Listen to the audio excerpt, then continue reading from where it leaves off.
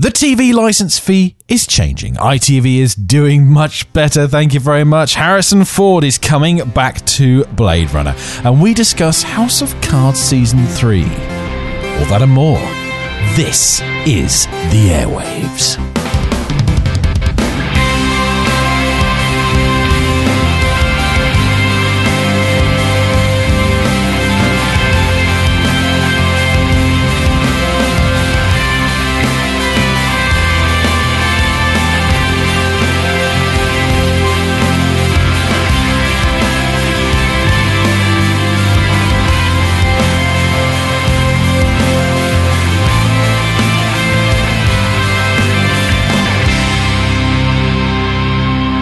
My internet connection is hanging by a thread. It's midweek, so the news is coming thick and fast, and it's the Airwaves. This is the show that examines the week's news from the media sector. We're on Wednesday this week, so all the stuff that's gone on to try and stop the show has been my fault. I apologise in advance for bad call quality from my co-host. It's not their fault.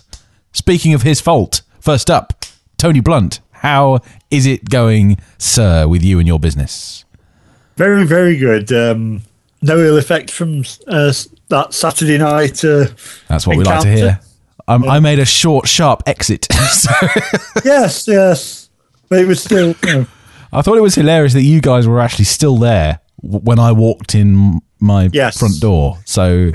this is how you do it. You're very proud of that, weren't you? I was very proud. I had such a huge smile on my face when I walked through the door because of the unmitigated catastrophe that was last time. We won't go into that. Speaking of unmitigated catastrophe. No. Speaking of fantastic jobs when it comes to presenting last week's show, Alex G. Fox, how are you doing, sir? Thank you very much for putting it all together for me last week. It's a pleasure. Things are all right. It's been a bit busy, which it's only a good thing. Yeah, it's a good thing, but I'm just not obviously. It's like working out; you need to get used to it. But yeah, I mean, weekend. For those that don't know, we had a brilliant time. We certainly did. And for all those people that took 5 hours to get home or had to find a hotel, it took me 20 minutes. Took me 20 minutes door to door, mate. Yeah. And that's why I live in London. I'll tell you, the first thing I experienced was on the way out of the beer house. Instead of turning right, here you go. You see, I actually turned left. So I had to stop a very nice London gentleman and say, "Excuse me, mate. Which direction is Tower Hill Station?" He said, "Oh, it's back that way, mate." So, brilliant.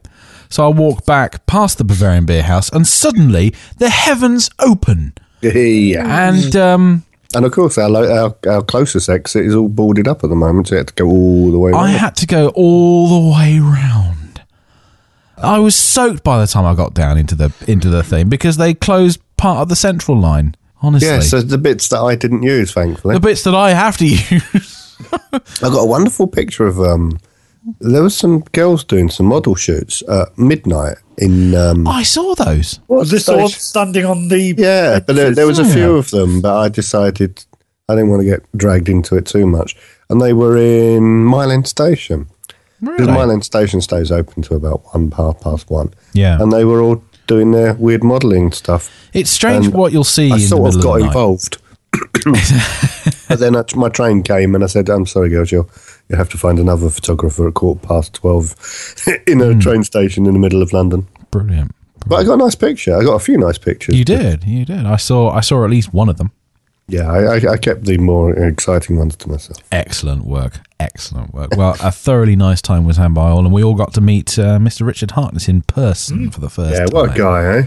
Proper fella. He certainly was. He partook of the local fair. Our local German fair. That doesn't work, does it? Yeah. No, the local German. Dragged him along a boat on the river. We did it all, didn't we? Yeah, then we took him out to Docklands. And then we let Carl tell us when to get off the bus, so we had to walk an extra mile and a half. Dear at least he was a classic route master, not one of them you know what? I mean, I've got nothing to do with this, got nothing to do with media, but who cares? We got on a 50-year-old London Routemaster bus. And I had a great weekend, but I know it sounds silly, but that was the highlight of my entire weekend, getting on that bus. It was good, actually, because as buses go, it was nice that bus was the first bus I'd got on in almost 20 years. Yeah, and it was still 30 years older than you. Wonderful. Which is strange. Great. But there you I really enjoyed it. Great weekend. Look, anyone, next time we're having one, I tell you, we should do a Beano to London, and all these people that listen to this wonderful mess that we produce, they should all come, because we do have a great time. We do have a great time, yes. Yeah. Indeed. Right. As I've stopped confusing myself there, let us move into the industry. No long-term future for the BBC licence, MPs say. This story from the BBC. The TV licence does not have a long-term future and is likely to be replaced by a new levy within 15 years, a group of MPs has said. Isn't that where you drive your Chevy? You took the Chevy to the levy. The levy was dry. It was dry. Yeah. Yes.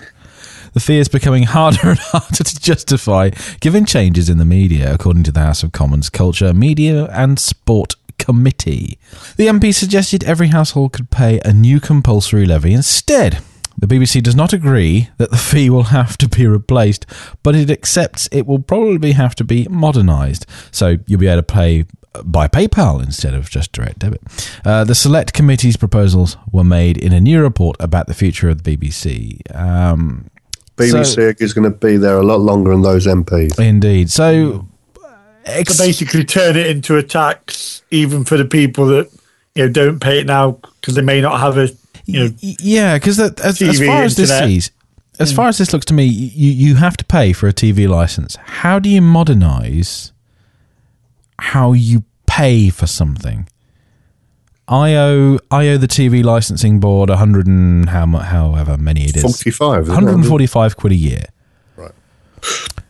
So microtransactions in an app, maybe the iPlayer app. I think they're working on the point. I wouldn't be surprised if they did something like. Can you still get a black and white TV license? No, recently they got away with it. Such a shame. I'd love to have owned a black and white TV license. Yeah, but so it was quite recently that's what every student in the country did. They had a black and white TV. Yeah. But the thing is, what they're trying to say is, if you make it, what they want to do, they want to, at the moment, is if you do have a TV and you don't have a license, it's a criminal thing. Yeah, right? Well, that's fair enough. But the reason a lot of people don't get prosecuted for it, because it's so expensive to prosecute someone for a criminal charge. Sure. So the first thing you want to do is you want to make it a civil thing rather than a criminal thing. Because then you can just say, here's a 50 quid fine, only go to court if you want to argue about it. Well, they did that, didn't they? Or they but it's still, they just basically messed the whole thing up. And if you make it a license, then you have a choice to whether to have that license or not. If you make it, everyone in this country has the use of the TV. So at the moment, it sort of makes sense to me that, say you're a taxpayer, right? If you added per household, right, say half the households in this country have a TV license. I'm not saying half the households don't use it. I'm just saying only half the households pay for it, right? So then, in other words, if everyone in the country a household paid for it, you could half the TV license. So that would be, on today's price, is £72.50, right? Now, if you said to them, okay, so instead of every household paying it, every person of working age pays for it, then every person of working age, you could probably bring it down to £20 a year for everyone that works. So why not just load £20 per year, that's all, on everybody's income tax, or for whatever it is, which will be, you can now do away with the license fee, and everyone will just pay £20 a year if you're working, and therefore, like a national insurance, but it will be your BBC fund or whatever, whatever they call it. And that does make more sense, because for 20 quid a year, people aren't going to even care. They would probably make considerably more out of that, I would have thought, wouldn't they? Yeah, but the BBC at the moment is currently massively underfunded. Okay, it's been frozen for how many years? Yeah, and it's been frozen, and they've been asked to do so much more with it. Yeah. Now, I personally would be really annoyed if the BBC changes because of. I mean, we're coming on to it later. Other TV companies over recent years have upped their game because of the BBC, and it benefits everybody. So look, I mean, they're talking about modernising it, this and the other. Look, fine. Maybe you have one-tiered BBC if you want everything, and one tier if you don't want TV but you want to use the internet services. Yeah. So if you've just got a TV and you want to watch the channels, but you're not so bothered about the iPlayer. Yeah, so maybe you have to log in. Sure. You know, sure. and everyone actually has logging into the iPlayer is something I would prefer, actually, because then it would allow me to. We're coming to that later. So. Indeed, I think you treat it like Netflix, if it Spotify, and all the other services, don't you? Sure. I mean, if anything, it sounds to me like where the modernisation is needed is more in the corporate structure, the sort of management, rather than the actual the license fee, or where it's maybe where it's used to an extent, but In fact, let's move on to that. Tony Hall paves the way for a more personalised My BBC revolution. That was the thing you were you were looking at. Tony Hall, the director of the BBC, has set out his vision for a more personalised BBC in the digital era, which he says would let the audience become schedulers, and has dubbed the My BBC revolution. That's camel case for those in the programming sphere. Speaking at New Broadcasting House in London today, Hall said the BBC has been at the forefront of digital innovation for the past 20 years, combining editorial and digital expertise to help change how, when and where people read stories, listen to programmes and catch up on favourite shows. The next initiative has been designed to overhaul the BBC's online service with a focus on the user.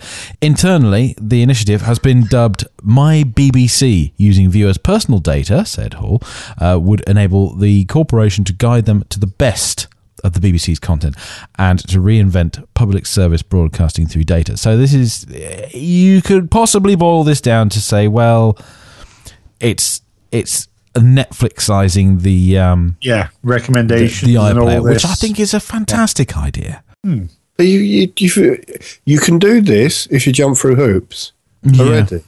I mean, you've got things like the playlister as well already. Yeah, sure. Well, this is the point. I mean, I've done.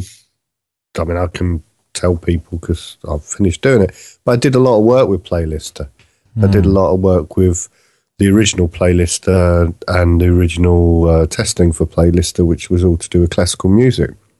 That was over a year ago now.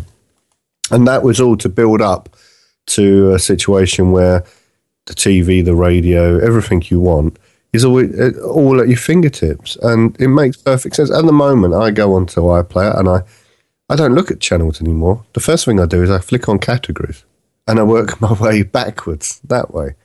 It just means it could know that I particularly like art history programs or whatever, and I have a list and it just recognises what I like, and it will say, it won't be because you watched, I'll tell you what I want. I'll say, actually, I'm interested. If anything new by Lucy Worsley is coming up, let me know.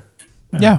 It would be great because I in the past I've nearly brand new series of it only happened once because he tends to tweet about them these days, but a brand new series of James May's Man Lab comes on the television, and I've got approximately 20 minutes to get hold of the latest episode before it goes off the iPlayer. It would be nice if I could receive perhaps a weekly digest of everything I'm interested in. I mean, I do this what's coming up next week, next month, whatever. Yeah. Sure, I do this via email with them anyway, but it's just crossing the T's and dotting the I's. It's making it easier for the user, though, I think is the most important thing.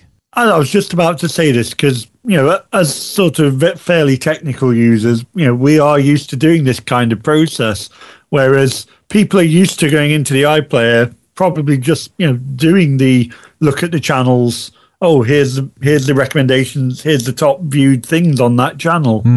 It's changing the way that the sort of more average user that the TiVo ones do it with a thumbs up or a thumbs down, or this, and builds it up.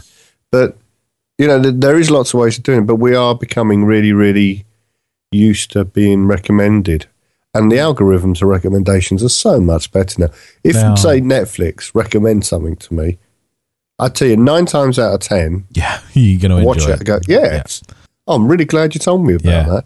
Because it's like having a good mate that you always talk to about your... I tell you what it's like, having a good mate that you talk to about what you watch, but knows a lot more about it than you. So it's not like your mate that only watches what you does. He knows that program, it sounds really dull, that Horizon, but actually that's right down your... And it works really well. And look, I know it sounds silly, but in my belief, if the BBC are going to do it, it's going to work. That's generally true, I think. Yeah. And then in a year's History time... will bear out on that. Yeah, in a year's time, everyone else will copy it. Indeed. Well, they are actually...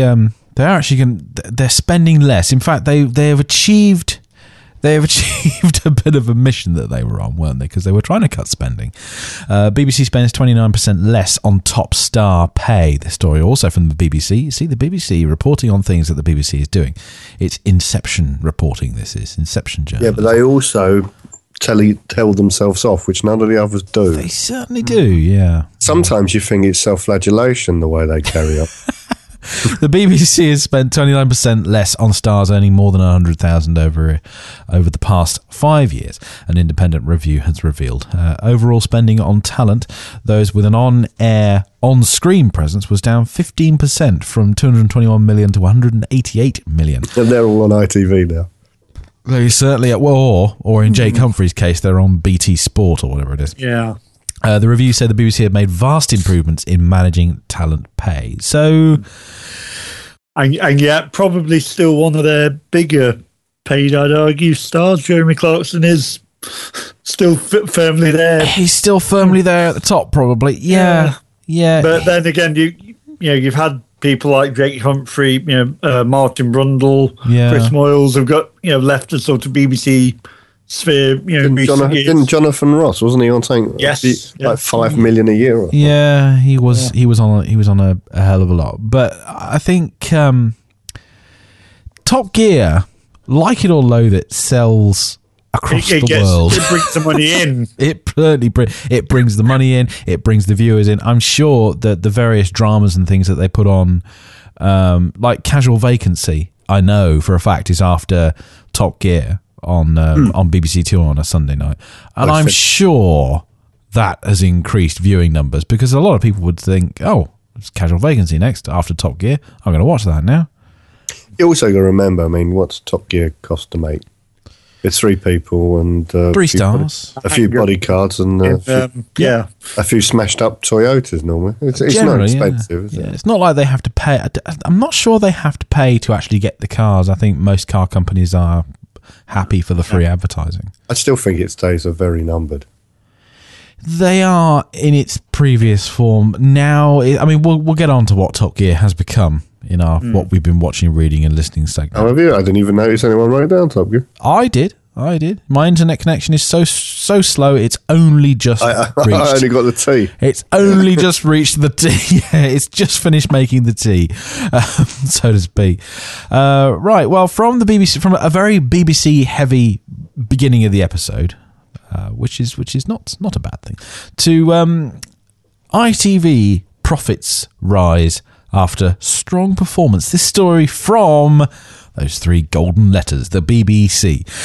Commercial broadcaster ITV, home of Downton Abbey, has reported a big rise in profits for 2014. Pre-tax profits, including exceptional items, rose 39% to 605 million for the year to 31st of December. ITV delivered another strong performance in 2014, said Chief Executive Adam Crozier. All parts of the business are progressing well. So things are looking up at old Channel 3, aren't they? Yeah, but they're putting together. Yeah, I mean, something like Downton Abbey, but they are putting together some, if you like, BBC-esque shows. There's a few things I've watched or I've seen them about to come on, and some historical drama or something, and I've gone, oh, when that's on, and I'm looking through the paper down the BBC listings, and my wife says, no, that's on ITV, and I'm, what? Well, quite famously, your favourite, what's it called? It's always me, so I'm enjoying it. What's it called? It's got, what's his name? He lives in Dorset. Detective bloke. War. Honeysuckle Weeks. Yeah, keep going. Starts with Foils? F. Foils War. Foils War is an ITV invention. Isn't Exactly. It? Yeah, so, well, there you go. Yeah. No, I mean, they have really...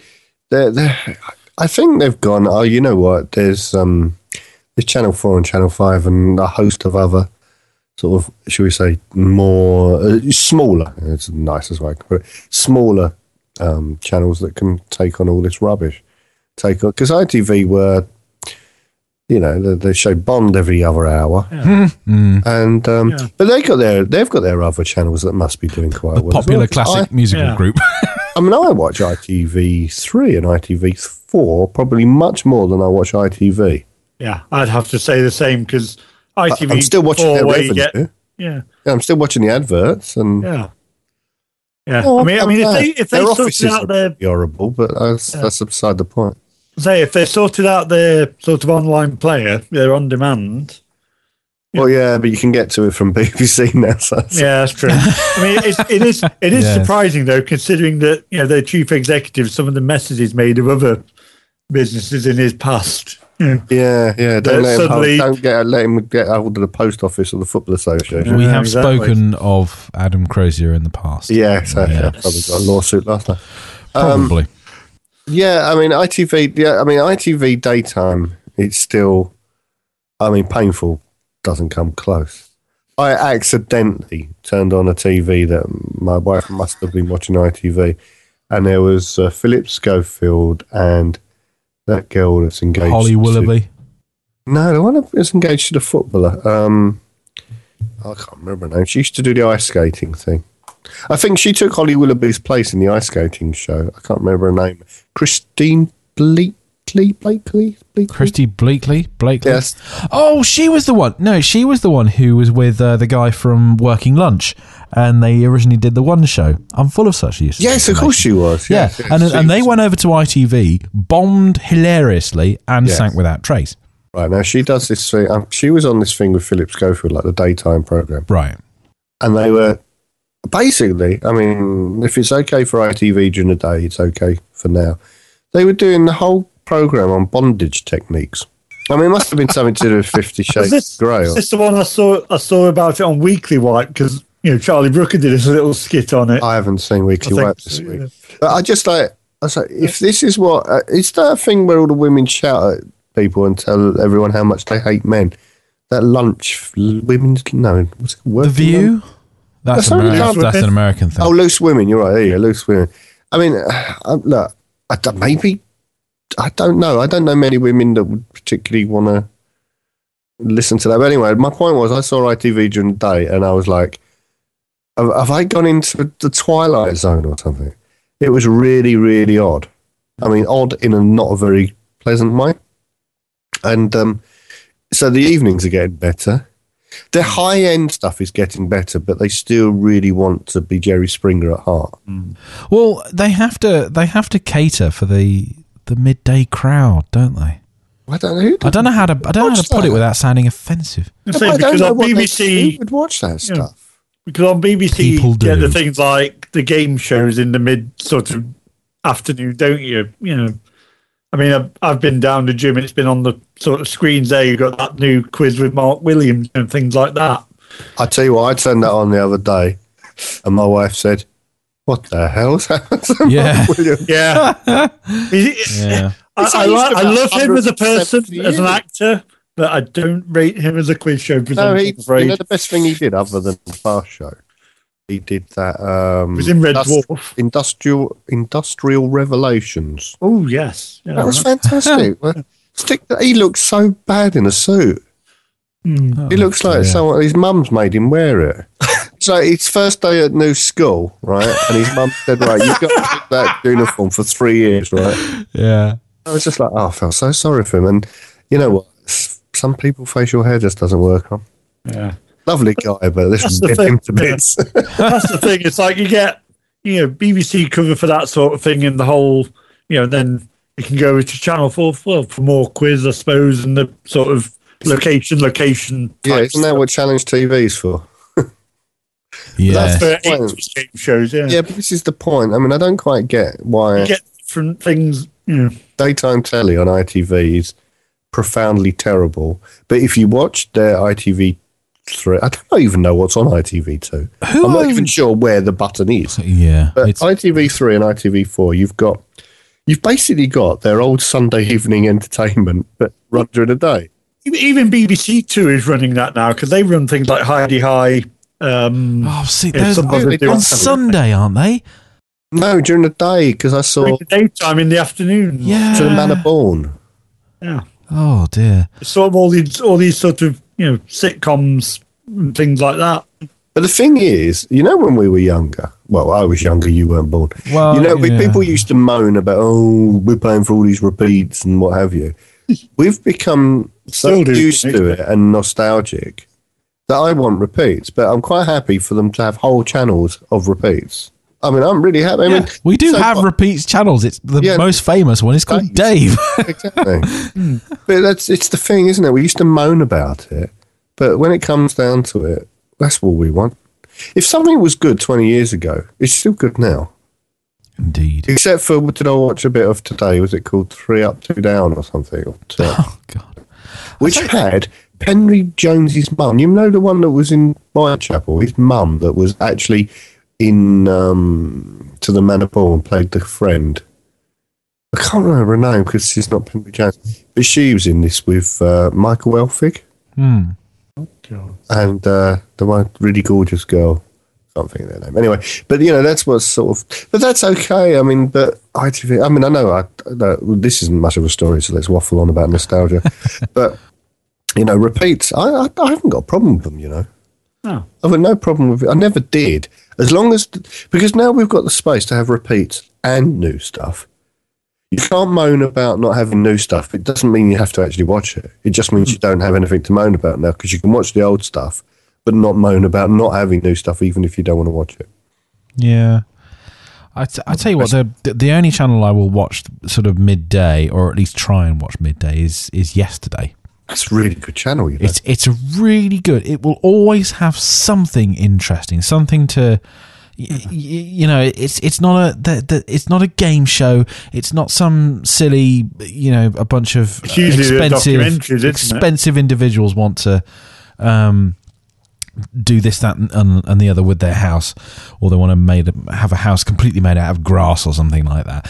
They put on all kinds of documentaries. There's time teams on that, isn't it?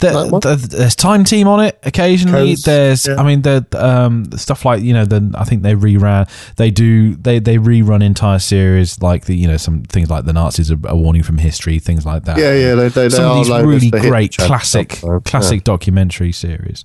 But there's a few. There's like Watch. There's things like Watch. Now I don't know if that's on Freeview or not. I've got a feeling Watch might not be on Freeview. I don't think it is. It might be on FreeSat. Okay, but it's one of those. There's loads of these channels that I reckon they should do some sort of tier of Freeview. Or we got Freeview Plus, but Freeview something where you maybe pay, say, $5 a month, because there's a couple of these other channels that they're repeat channels, but they're repeats on certain subjects. So Watch is the type of thing where you get all the old Doctor Who's or what have you, or I mean old Doctor Who's, but Doctor Who's of this generation, not like the horror channel where they're old Who's from 40 years ago. There's a few of them. Like I say, I mean, Watch or whatever, that will be owned by BBC ITV. A lot of these channels, and another thing ITV aren't saying here, a lot of probably the money that they're getting is from the subsidiary channels that are jointly owned between BBC and ITV.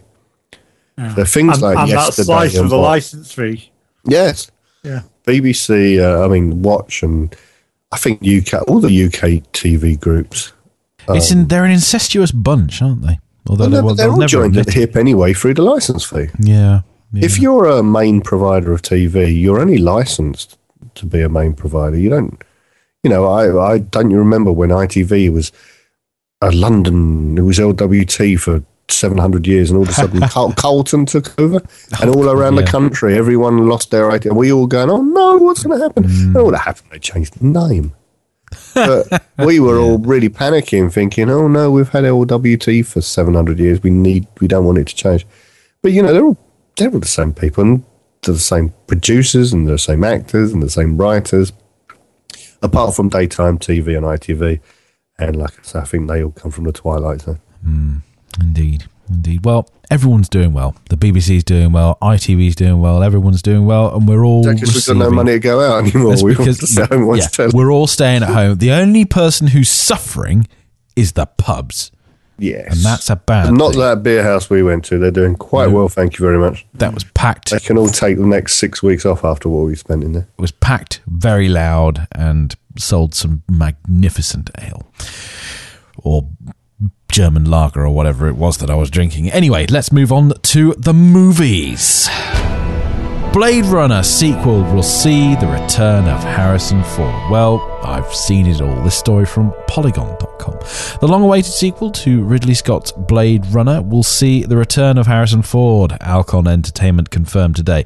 In an announcement from the production company's co-founders, Andrew Kossov and Broderick Johnson, it was confirmed French-Canadian director Denis Villeneuve is in negotiations to direct the upcoming film. Villeneuve originally made a name for himself with his award-winning films Maelstrom and Incendies, whatever that is. I would help you, but I'd lost track of where you were reading. That's all right. The latter of the two was nominated for an Oscar. However, it's likely best known to American audiences for his work. He is likely best known, to American audiences for his work on the 2013 thriller Prisoners, featuring Hugh Jackman and Jake Gyllenhaal. We are honoured that Harrison is joining us on this journey with Denis Villeneuve, who is a singular talent, as we experienced personally on Prisoners, said the studio owners in a statement. The sequel is being written by Hampton Fancher and Michael Green. Fancher, who co-wrote the original Blade Runner, yes, he did, didn't he? While Green is currently signed on as screenwriter for Prometheus 2. Electric Boogaloo. The film will be based on an idea by Fancher and Ridley Scott. So Ridley Scott is involved in this.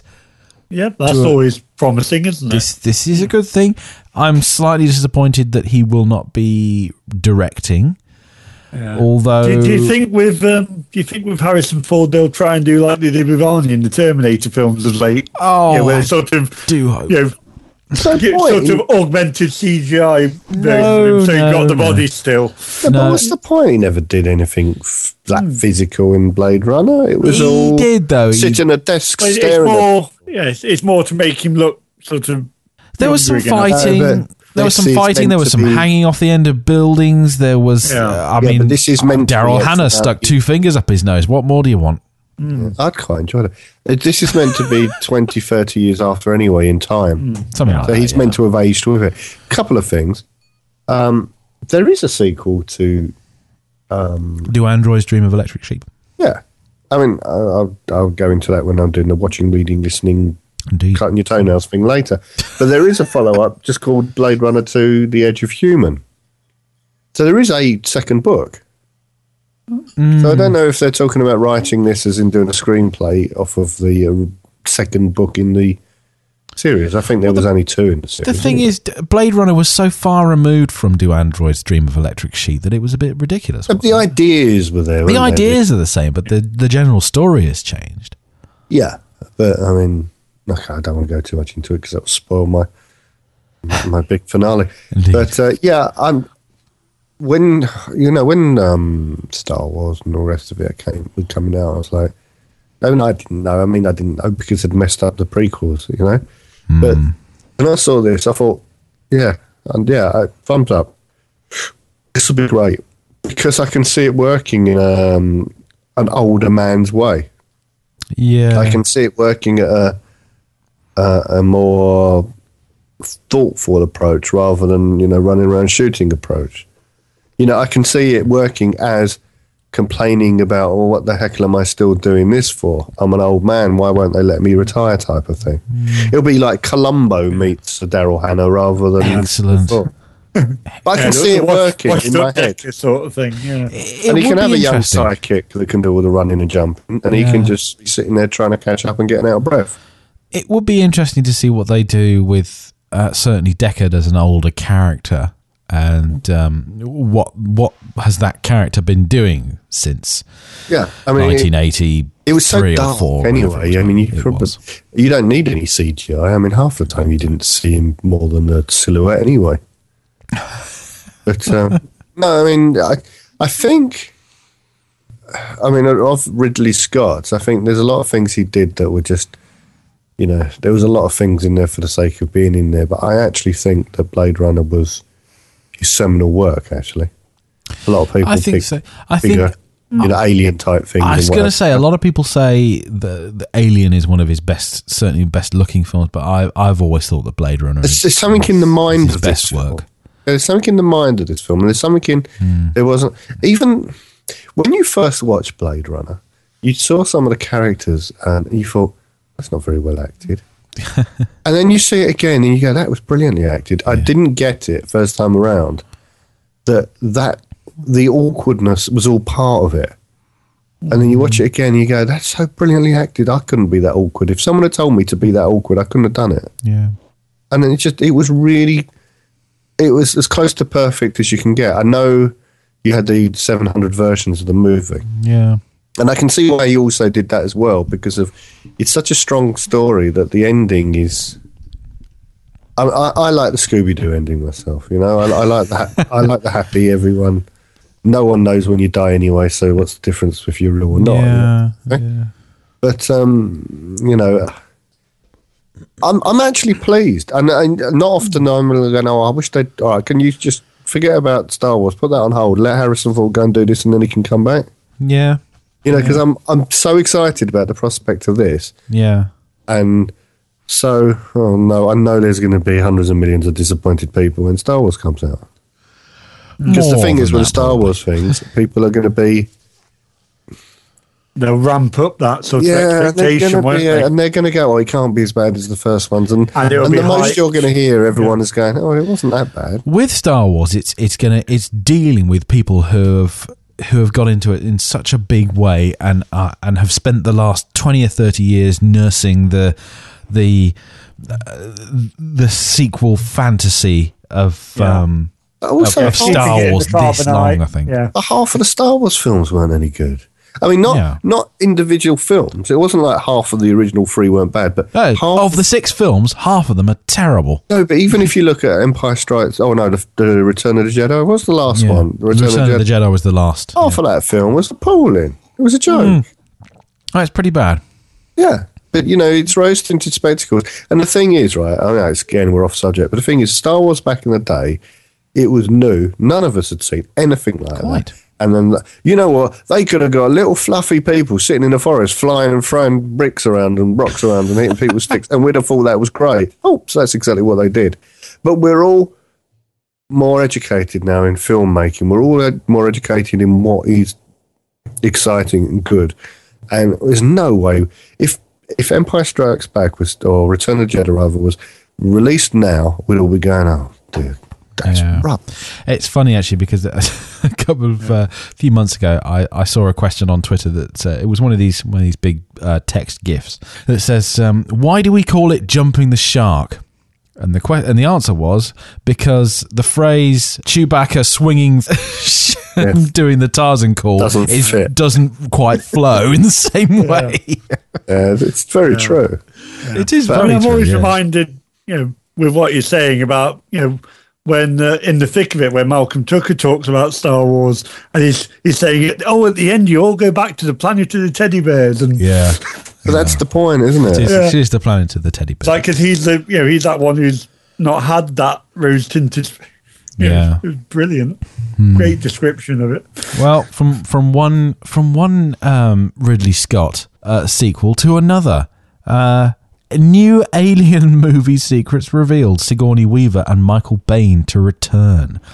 This story from digitalspy.co.uk. One of the big surprises of 2015 so far was the news that the Alien series will continue under the stewardship of District 9 and Elysium director Neil Blomkamp. That's actually a very good thing. With Blomkamp's new film Chappie in cinemas this week and Weaver among its all-star cast, Digital Spy quizzed the pair on the upcoming Alien continuation. Weaver gave the seal of approval for the new Alien director and teased her hopes for Ripley this time around, while Blomkamp uncorked some very cool secrets about the film and how he's ignoring Alien 3 and Alien Resurrection. There you go. Superb. Thank God for that. absolutely superb. Because I've seen most of Alien 3. Alien Resurrection is dreadful. Yeah. I mean, this is also the guy who had that sort of lot of artwork, didn't he? And then he said, "Oh, this we had this ready, but it's not happening." And now it turns out, it is. It is happening. Yeah. The guy that apropos absolutely nothing what you just mentioned, but the guy that drew the original Alien artwork died recently. He did. We talked about it. In fact. Yeah, H.R. Geiger. Yeah, he passed away recently, and his artwork is spectacular, for want of a better word. I think. Do you reckon Ridley Scott's running out of money or something? I don't know. I have a feeling he's probably just one of these people who loves to keep on working. No, he's just bought all the fast cars he can be bothered with now, and he goes, "Oh, you know what? I just go back to work." Yeah, I'll go back to. I have a theory on that, but not one you're going to share. No. On live air. Online, yeah. Yeah, I think he's just one of these people who wants to keep on working. You know, more projects, more things to do. Keeps you young. More good stuff. Well, it does, and if you keep on working, that means you never slow down, does it? That's a theory. And it's unfortunately, I mean, when we were talking, I was actually talking to Paul Cacao, at the friend of the show. He's quite a good drawer as well. He's a very good drawist. He really wanted to come on this week because he wanted to talk about this Alien story. So I mean, I'm going to have him on. We're going to have him on in a few weeks, and when he does come on, I'm going to have him wax lyrical as much as he can about the new Alien film. But I'm interested to see what happens with this, because if it's the guy who did District 9 doing Alien, I think this is going to be something. Oh, that would be superb. Something very special, because District 9. This could be one of those. Yeah. Sorry, Tony, carry on. This could be one of those where there is the excitement, but it's not necessarily hype. It's excitement created just by who's involved. Indeed, yeah. Not in the same way as they're throwing the hype at you. Oh, this is coming. It's going to be great. That's the trouble with. This is the trouble with modern living. There is no such thing as, keeping a lid on it, producing something good, and let it go. Yeah. Because there's no way you can dull down enough hype that you can ever stop Twitter, Facebook, and all the rest of it going berserk. No film will ever be as good as the things that are written about it. It just can't actually happen, which is really sad, because there's a lot of people out there doing really good things. And you know what? It's always on this thing when we come to it and we go, "Oh, I found this thing on Netflix, and I'd only, I don't sort of vaguely remembered it in the distance, and it was brilliant because without the rubbish and the hype and all the hyperbole that goes on top of everything that we, plan to watch or listen to. If we sort of have the opportunity to find something ourselves, how often do we say that was fantastic? What a wonderful surprise. But how often, when something has really been banged on about, we go, it was okay. Yeah, you get that sort of exhaustion, don't you? Yeah, I mean, I'm most things that get to this point, I'm not actually willing them to win anymore. No. Because it's like, well, they've already won. They've already made all the money they ever need. I mean, this is, sort of George Lucas, he tried with the sort of second trilogy of Star Wars, didn't he, to try and keep everything under wraps, and it didn't work out. It doesn't work. Yeah. It doesn't work anymore. It may have back in the sort of 80s. It worked before the internet, and now it's just impossible. It's the internet that makes it. The only place anything can ever work is two things. To an extent, music can still get away with it, because you can have 5 band members going into a studio for a year in Montserrat or something, sticking out an album, and only them and their producer have heard it, and it can be amazing. And the main place, and I think this is why this particular form of media has retaken off again, is books. Because books can surprise you. You don't even know that, what's her name? J.K. Rowling can go and write Casual Vacancy, or the follow-up, or the one she did. The one that's not afterwards. as good. Yeah. But she can go away and do that, and no one knows. And then it comes out, she can put J.K. Rowling or not, whichever the case may be, but No one knows. There's no third person. There's no, security guards selling secrets. There's no. I mean, in a funny way, it's the same problem Apple as a tech company have.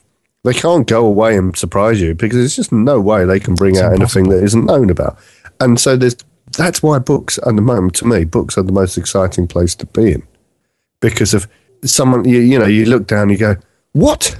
It's not in the year and a half's time, someone's announced that they're going to write this book and it's going to be the sequel to Harry Potter or whatever it happens to be. It's on your bookshelves tomorrow. Is the new Happy, but whatever it happens to be. And that's like, wow. And the excitement is there and you're ready to go and bang and it's gone. And that's the only place left.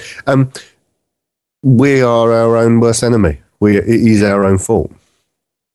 Anyway, we do really well going off at tangents. Well, let's bring it back. I'm really looking forward to seeing what a new Alien film that forgets Alien 3 and Alien Resurrection. That's really cheered me up when I read that. Well, I don't know how old were you. How old you were when you saw Alien? And obviously, you didn't see it first time round. I was about 22 when I first saw Alien. Yeah, and you couldn't have seen it when you were a kid. Because it was in 1979, I believe it was. Yeah, I mean, I remember watching it again when I was young. Yeah. And it just scared the hell out of me. And there was no pleasure involved in it. So I'm thinking about this. I don't want to go for that. It's an experience. It's a very good suspense film. And, suspense is one thing. And its sequel... Being terrified to the point where you can't go to your own bedroom. It's one of the finest suspense sci-fi films ever made. And its sequel, Aliens, is one of the best action sci-fi films ever made. So it would have been better if they just left it at 2. But hopefully this film will redeem it. At least it does, completely ignore Alien v Predator. Oh, because those, I mean, people moan about Alien 3, but those were awful. They're pretty. Was Predator the one where you couldn't see him? Yeah. Or when you could see him, he had the dreadlocks and the three lasers in a triangle. And it was a bit like, I don't know. It came out with the Video Nasty era when it was so gory, it was funny. Yeah, I mean, you didn't take it seriously.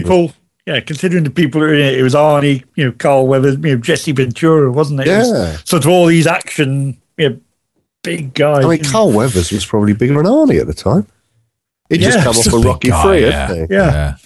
Well, I don't know. They put an alien head seemingly randomly on in the Predator's ship in Predator 2, and the rest is unfortunately history. Yeah, well, that's the thing. The games, the comics, and all the other stuff, other than the films of Alien v Predator. Yeah, okay. Yeah, the games are fine, perfectly enjoyable. That's the thing that what was that Indiana Jones thing that you all didn't like, and I didn't think it was that bad actually. The crystal Mets or whatever it's called. I don't know what it is.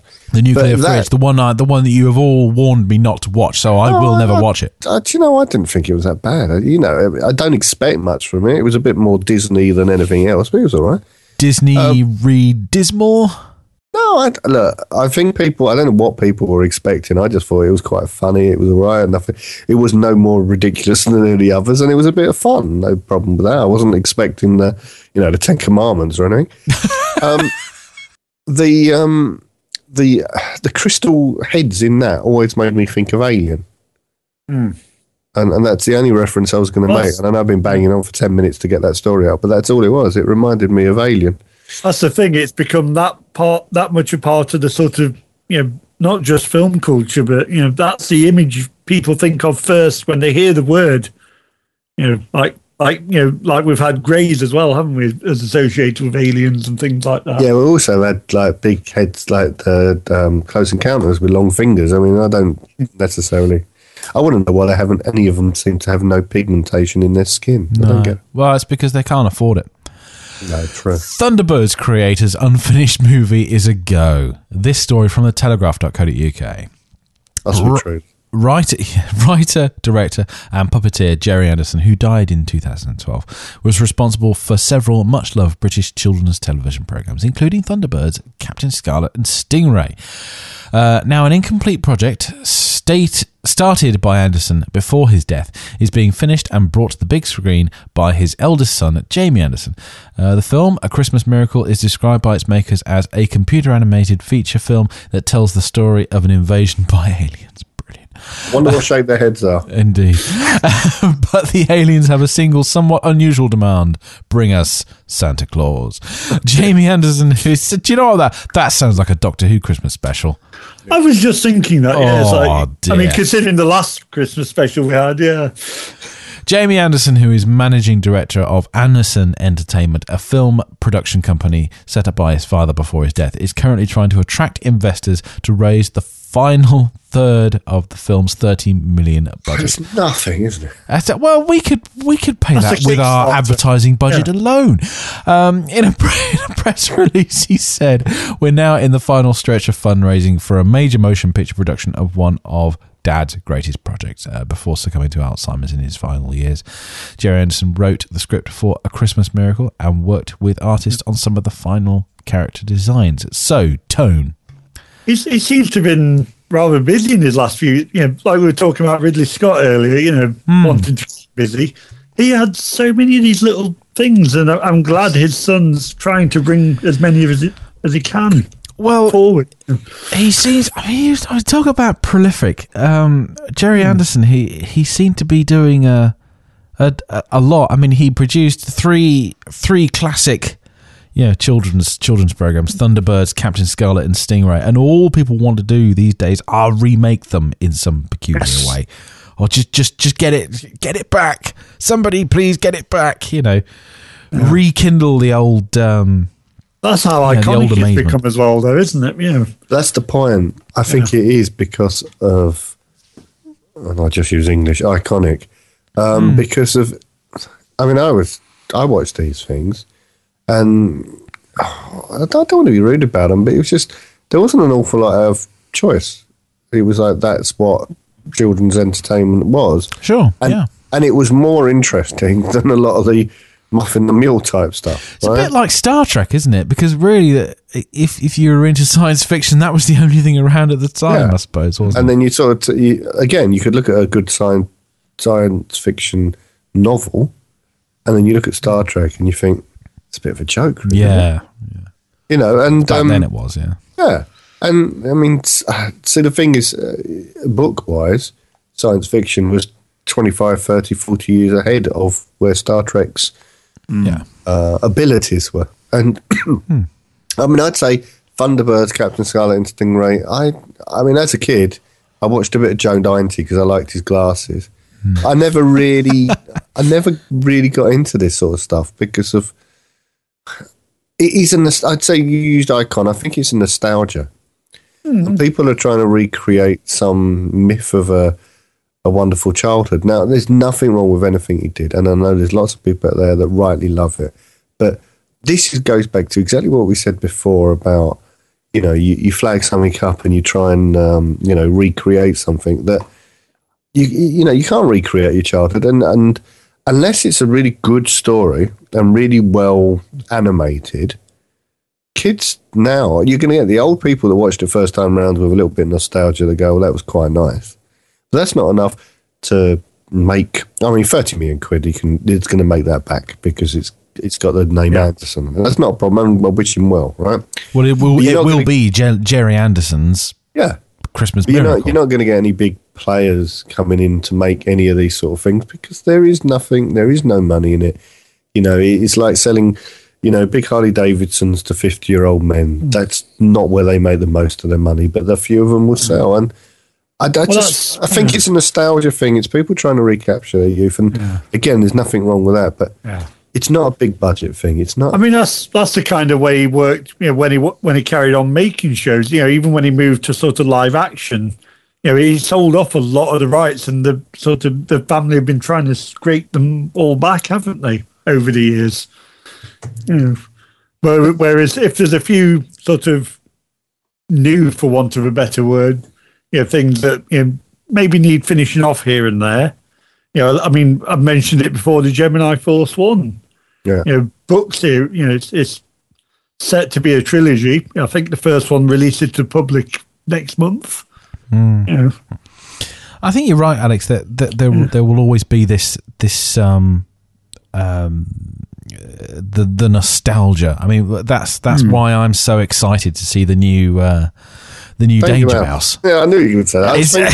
It's got to be. It's just got to be done, hasn't it? Really? Yeah. The amount of times I've gone and bought so much stuff. I've said to myself, That's why I bought the 50 quid. That's why I bought the 50 quid Wind in the Willows box set. Exactly. This is going to be the greatest thing you've ever seen. And they sit there really politely for about 20 minutes and you can see them fidgeting. And then I go, oh, go on then, just go. And then I don't talk to them for a couple of hours because I've got the ump. And then Mum comes in and tells me off. Like, how can you tell your children off for not liking the rubbish you like when you were a kid?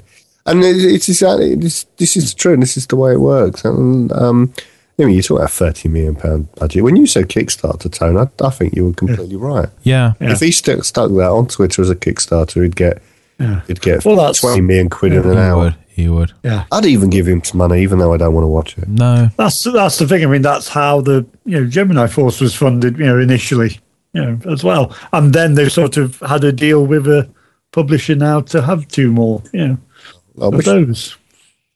I mean, it might be fantastic, but it's only going to be something that's fantastic to somebody that, like familiar with the sort of. I say likes Jerry Anderson, like there's something wrong. No, nothing to do with that. It just didn't. As a child, it didn't float my boat. I know it sounds daft, but it was a bit too wooden. Well, it's the more Jerry Anderson projects that surface in the years after his passing is. It's amazing how prolific the guy was. Let us move into the arcade. Crossy Road sees 10 million in revenue and 50 million downloads in 90 days. This story from digitalspy.co.uk. The team behind Crossy Road, Hipster Whale, have shared the game's opening sales and downloads at GDC 2015. The mobile game has seen revenues of 10 million and 50 million downloads in 90 days across all platforms, with not a single dollar spent on acquiring users. The pair also discussed the origins of the game at their talk, Crossy Road, A Whale of a Time. Developed in just 6 weeks. The aim for Crossy Road was not to make a lucrative game, but a popular one. I've got nothing. I really haven't. Having been inspired by Flappy Bird's accessibility and viral success, I would also say inspired by the classic BBC micro adventure Frogger.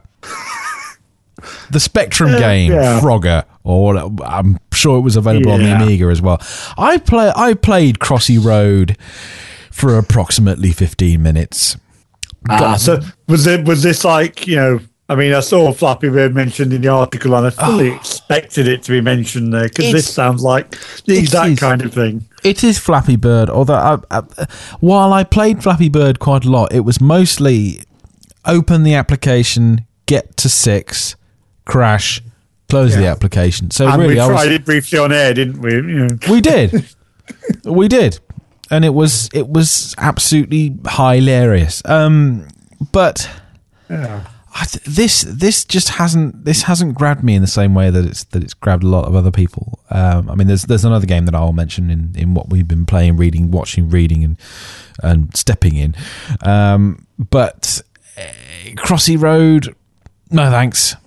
It just hasn't done anything for me. Alex, sounds like Frogger to me. Indeed, yeah. Well, Frogger never did anything for me. I was too busy with appeal. Yeah. I was too busy with Thrust on the BBC Micro. Alex, Frogger, Crossy Road. Anything for you? Does it deserve the 10 million in revenue? It's much better than Cats. I'll go and see it again. Well, there we go. Nvidia announces Shield Games console with streaming service and 4K video. 4K, yet another 4K device. Nvidia has announced the Nvidia Shield, its first living room entertainment system at GDC 2015. The Android-powered device, described as a revolutionary television, games console, and streaming supercomputer all in one, will be available in May for $199. That's £129 with 16 gigs of memory. Powered by a Tegra X1 processor and 3 gigs of memory, it delivers twice the performance of an Xbox 360 at 1/5 the power. The NVIDIA Store will offer 50 games at launch, including the Talos Principle. That sounds like the planet from the cage. Borderlands, the pre-sequel, Telltale's Game of Thrones, Resident Evil 5, Portal, Half-Life 2, Metal Gear Rising: Revenge, and Joe Danger. Co-founder and CEO Jen Sun Huang said the device aims to make games more accessible through its grid streaming service, doing for gaming what Netflix did for videos and what Spotify did for music. So, streaming games. It's been tried by other companies who have since gone bust. Yep. NVIDIA, at least it's not just streaming games, I suppose. But the difference is, if they can tie this into somehow to do with Android gaming on a separate platform, you got a chance on this. Yeah. Haven't we talked about this sort of exact idea before? Yeah, I mean, this kind of box that was all in one. It was the streaming and the games and it does TV. your gaming. Yeah. This is the I'm thing about the 16 gig of memory. Yeah, that's all right. What do you need? I'm speaking to you now from a PC that's got 32 gigs of memory in it, but No, I think they're talking about 16 gigs of hard drive. That's 16 gigs of SSD space probably. Yeah.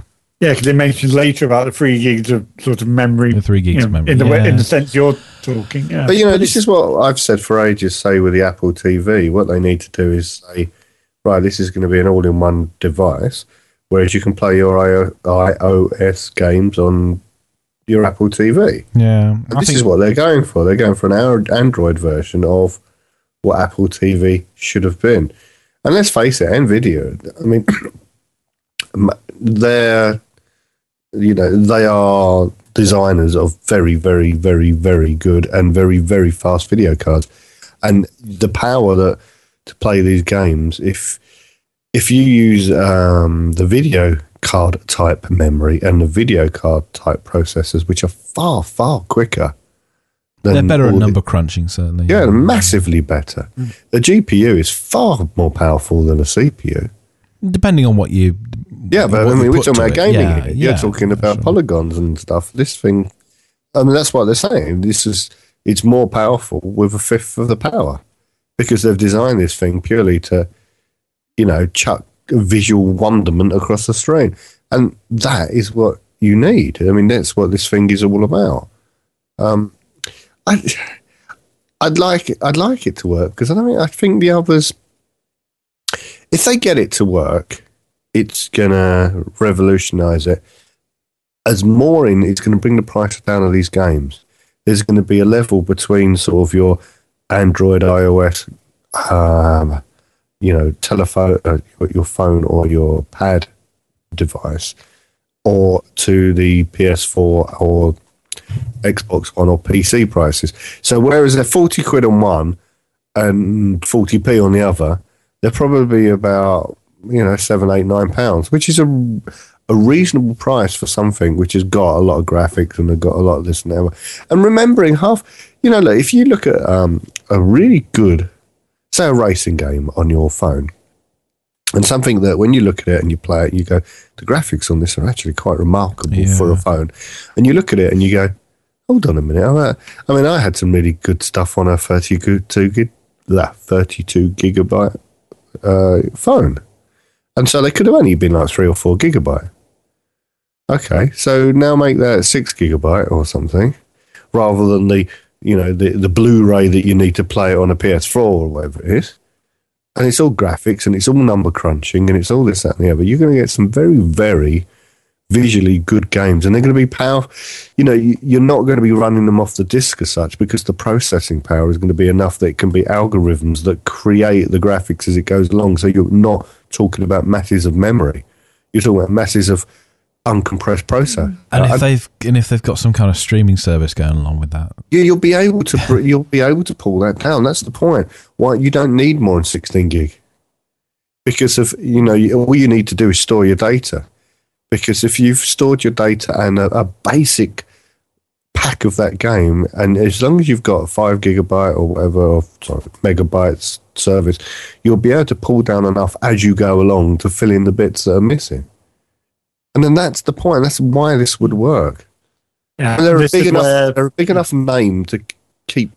A lot of the other places were small names, and they didn't have the money to keep it going enough to get to the market. If they can link it with Android in some way. Yeah, the others were trying to do the singular streaming stuff, and I really think at the time I think they were a bit of sort of ahead of the. I don't think the connectivity was just the problem. You would have, because a lot of gamers really like. Once you start getting latency, once a game starts slowing down, it takes you out of the experience completely. Yeah, of course. But if you think about it, you can compress the data coming down. So instead of it being, I don't know, say in the old days a DVD was 4.7, wasn't it, a gigabyte? If you can compress that down to 2 gigabyte, because this processor the GPU is going to be powerful enough to decompress that while it's pulling it down. If it's powerful enough to do that, then you're able to stream things. Yeah, if you can do some clever compressed streaming stuff. Yeah, but if you think about it, I can easily on my network download or stream Super HD. I can easily stream 4K. The data that's coming down for that is going to be more than the data that actually needs to come down for a game, because it's a pseudo 4K. It's interpolated. It's not really 4K of video. It's enough to show pixels that are changing within a 4K background. So, it's clever, and I can see why it would work. And hopefully it will be. Look, it might not be the answer, but it looks like the way they're looking at it, it makes sense to me as this is the next stepping stone to the future. Yeah, it's a different approach to where you've had the on lives and things like that. Where they just downloaded a whole game, didn't you? Yeah, and that was effectively a dumb terminal, wasn't it? The OnLive box. It was OnLive was. If you didn't run it, you had the sort of client you could run on a laptop or a PC or whatever. But even then, it was still only effectively doing the same thing as a dumb terminal. Indeed, for gaming. Indeed. Yeah, and you've got the other lot, which is it's gone out of my head now. The Steam lot. But you still, it's just a language, and it's just a coder, isn't it? You're still downloading the whole game. Yeah. Steam is more of a source for downloading as well, isn't it? Steam's just a console that hooks up to steampowered.com and downloads your games, and you play them on the Steam box. They've got a decent graphics card in them, decent CPU, and you just play the game. Downloading games, and that's still downloading it, installing it for all effects. Yeah. But streaming games is obviously if we can get the connectivity down, I think it's a very compelling argument is what it is. There you go. Well, I want it to work. I think it's the way it should be going. Of course, that's going to keep the prices down. Yeah, hopefully so. Well, on Friday evening, we received some very very saddening news. Let's move on to the epitaph. Leonard Nimoy passed away on Friday evening, our time. He was obviously the star of the original Star Trek. He's played Spock. This story from BBC.co.uk. Leonard Nimoy's funeral held in LA. Star Trek actor Leonard Nimoy has been buried in Los Angeles in a small private funeral. Nimoy, 83, died on Friday of chronic obstructive pulmonary disease, which is often caused by smoking. It is Jewish tradition for the dead to be buried within 24 hours, but as the practice is forbidden on a Saturday, the actor was laid to rest at 0900 Pacific Standard Time on Sunday. However, his Star Trek co-star William Shatner was unable to attend. He said, "I really feel awful," tweeted the actor, who was committed to attend a Red Cross ball in Florida on Saturday night and could not fly back in time for the service. "Here I am doing charity work, and one of my dearest friends is being buried." So putting that little bit to a side for the minute. There's an enormous outpouring of heartfelt sympathies and everything for Leonard Nimoy when he passed away. Yeah. It kind of. I mean, when I saw that news, it's like somebody popped up on Twitter with that, and I just thought it was one of them where I thought, no. No, please let it be a hoax this time. Yeah. We all knew he was very ill. We knew a couple of days earlier. We did know he was ill. Yeah, and it's strange. Daryl Skills, who's he's the Trek nerd on Twitter. He does a show called This Week in Trek. He's on the morning stream every morning, and he tweeted something which was perfectly serious. But he was saying he was sat at work. I mean, he's a huge Star Trek fan, so it's one of those things. But he was sat at work. Everyone's just going around like it's a normal day, and he's kind of sat there thinking, "Oh, Leonard Nimoy's died," And he's just one of those people you always think he's always been around. And the entire cast of the original series. I mean, we've lost quite a few of them so far. DeForest Kelly passed away. James Doohan has passed away. Majel Barrett. Majel Barrett Roddenberry, and of course, Gene Roddenberry passed away in it 92? Was it? Yeah. So we've lost we've lost plenty of them, but yeah. You still think of it as Leonard Nimoy is still one of those ones that you don't think about. I mean, I thought his last tweet was very fitting. It was almost like an online last words for him, wasn't it? It was, yeah. It was almost as if he knew he was and kind of right. I'm going to say bye bye to everyone else and just have the rest of the time it will be soon, sort of thing. Yeah. A life is like a garden. Perfect moments can be had, but not preserved, except in memory. LLAP, live long and prosper. Which is very. It's what? As last words go, you can say that's his last words, right? His last public words. Yeah, that's pretty damn impressive, isn't it? It is, yeah. But he was, I think he was an impressive guy. I mean, everyone's saying how nice he was. Just a nice guy, good to work with, that kind of thing. I mean, so many of the things he put out there, the messages he put out were sort of lovely little messages like that. Yeah, it's all feel good stuff. There was never anything scathing or putting anything down or anything like that. The one thing I thought was a bit unfortunate was that obviously his friend William Shatner was unable to attend the. I can't believe the hassle he got for that. I know he kind of made a decision, didn't he, to go and do this Red Cross charity event or go to Leonard Nimoy's funeral. And what I'd say. Yes, and this is all honest truth, right? And I don't know Leonard Nimoy from anything, so I can only go by what I can go by, right? If it was you lot as my mates and me, the one that was dead, I'd say to you, go and do the charity. We honour me by going to a charity. Yeah.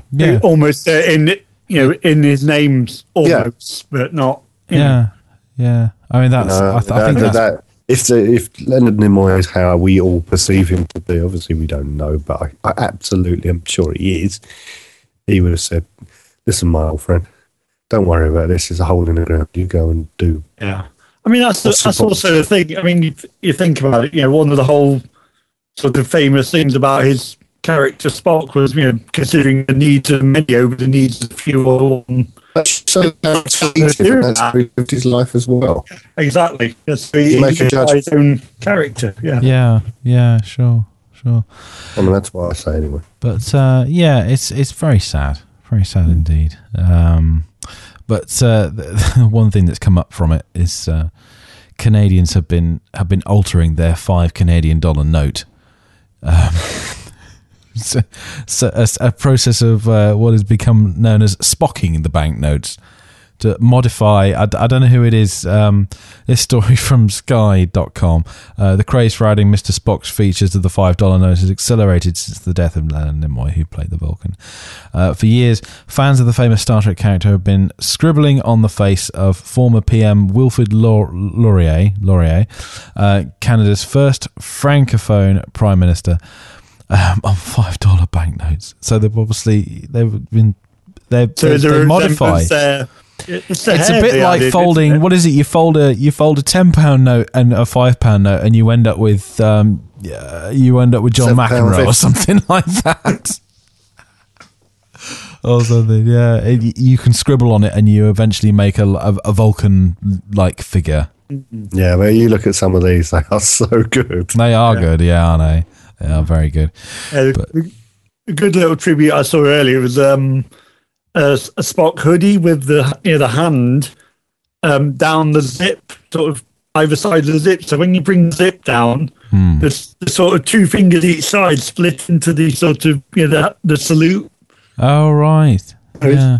I thought that was quite impressive. A little bit of someone's gone and created that as a tribute thing. Yeah. Yeah. Well, it's good that there's a world out there of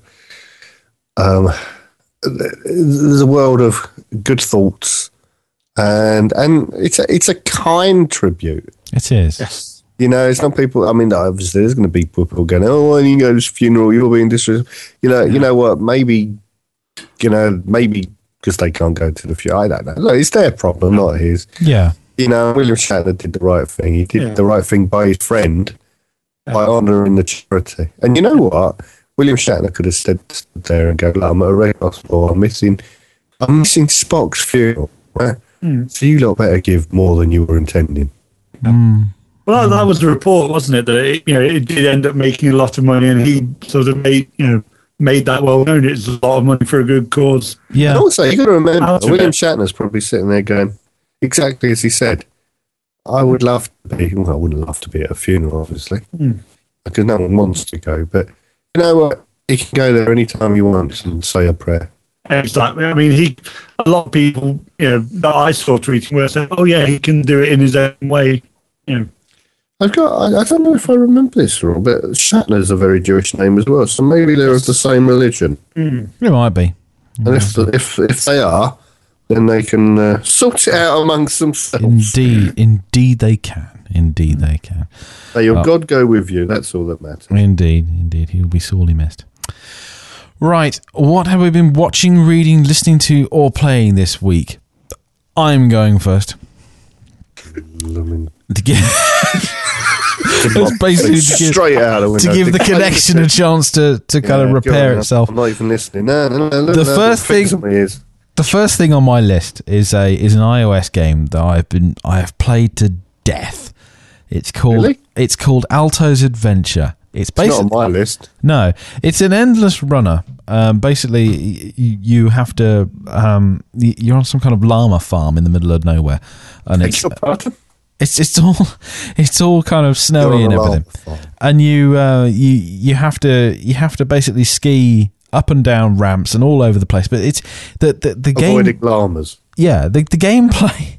I don't know what they are. If I'm totally honest, the gameplay is not the main point. It's the look of the game, and the music's incredible too.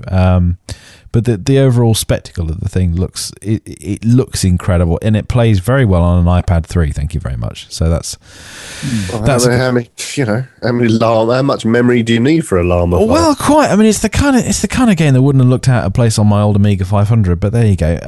It's llama ding dong. It's a bit of a theme tonight, isn't it? Amiga. Yeah. It's iconic. You see, you've gone back in time. You're just trying to relive your youth. It is iconic. It's available on. I had a stick and a ball. It's available on iOS.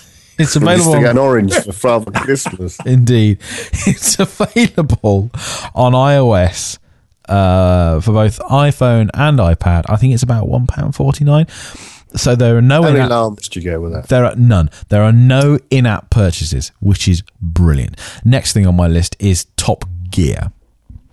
Very funny episode last weekend. All good, fine, absolutely fine, no problems. It's almost been a revamp of the revamp this season, hasn't it? Because it's been back to sort of when it was first brought back with those three guys. Yeah.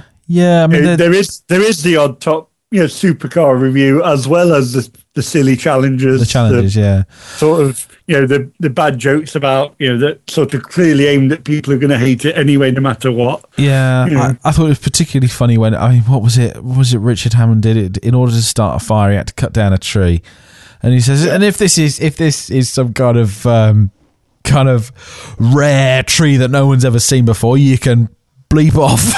Yeah, I thought that was fantastic. Yeah. And then there's a moment later where he had the sort of stick effigies of Clarkson and yeah. May. Yeah. Throwing a knife at it, and he was going, yes, right in the bleep. Yeah, yes. That was quite funny. He was sort of going slightly crazy at these two effigies. Yeah, no, it was a good episode. It's all good. I mean, it's been a little theme lately, hasn't it? I mean, they had the one with the ambulances. That was a sort of brilliant challenge, and they had the whole. I mean, this episode they sort of called Clarkson and May International Rescue, didn't they? Yes, I thought some of that was quite. Tribute on the ambulance one, where it was like various sort of overcomplicated ways to get to the ambulance out of their little piece. Although when they started receiving the signal from Hammond's watch, I knew that Clarkson was going to say, "Oh, can we see the pudding menu, please? We better get moving. Can we see the pudding the signal's menu?" failing. Right. Yeah. Important matters. Pudding. Yeah. Yes, quite. The next thing on my list, we were going to speak about this in London. Actually, we were going to do a live recording, but you were just far too drunk. But we were no. You were just far too not watched it yet. I've watched some of it now. You've watched some of it now, have you really? Well, let's have a to round out my list. Let's have a little discussion about it. So, House of Cards, season 3 began, or it was put live. Let's say at about 8:00 GMT on Netflix, because I managed to watch the first episode at work, and we were at GMT. We went to GMT. We certainly did. We didn't go up to the observatory. That I would have loved it. Next time. I was already tired, and the other one here was already moaning that his legs hurt. He was saying that his legs hurt the next day. I didn't feel anything. It was as if I hadn't walked anywhere. I'll tell you what, next time, Alex, you can take me up to the observatory. That'll be fun. Yeah. I mean, this. How many did you get in? How many episodes did you get in? I'm up to episode 9. What? Yeah. Well, yeah, I know. I mean, I heard me going, "Oh, I thought I'd done well with 3." 3? I haven't ninja'd it. Okay, yeah. No, I've been trying to take it slowly, but the problem is this series has started off so slow burn. It's almost as if the pilot light's not lit yet. Well, you know what? Because I can't comment an awful lot because I've only watched. Well, I was about to say 2, but I fell asleep in the second one. Oh dear. But it's not because the story was bad. Okay, this is the point. It was going well. Yeah. But when it started and I'm watching it, I'm going, hey? And I was thinking, I never bothered watching about the end of the last series. And I was like, what? I don't remember that. And then like halfway through the story, I went, I've got a vague recollection, incredibly vague. And that was the trouble. The gap was so long that by the end of the first episode, I was like, yeah, I think I've got a vague recollection. So I'm just going to assume that that's what happened and I can't really remember. Yeah. It was just too big a gap that I just didn't remember what it was because it jumped straight in. I don't want to give anything away. Yeah, there's no recap or anything. And I was like, no attempt. The recap is actually available on. He is? Yeah. Well, the recap is there, but there was nothing in this. There is a recap available on Netflix. You can watch a recap that they put together. Yeah. Yeah, I was just thinking, why is he in there? I can't remember why he's in there. Yeah. I mean, everything is. As I say, it really romped along quite a lot in the beginning of series 2, and I really found it hard to stop watching new episodes. But this one, I think it's it really is continuing at a nice pace. It's some of it's difficult to watch. But it's kind of in a good. Especially that it was another sort of opener that made you sort of just be there with an open jaw, wasn't there as well? Opener to the whole thing. Yeah, I mean it's kind of you kind of think, oh God, no, really? no, did he? No. Yeah, you're really gonna do? Oh dear, It's kind of it's like you think as well for so long it's going to be something else, and then yeah. So it comes out of the blue at you as well. Yeah, but it's very well acted. It's very, very nicely shot, and on top of it all, you've got Jeff Beal's score going along the top of it, which I do enjoy. I really do like it. Funny enough, yeah, it was about the thing I was going to say about when I watched Bosch, and it's when I started watching House of Cards again, and I don't know if it's I don't know why it is.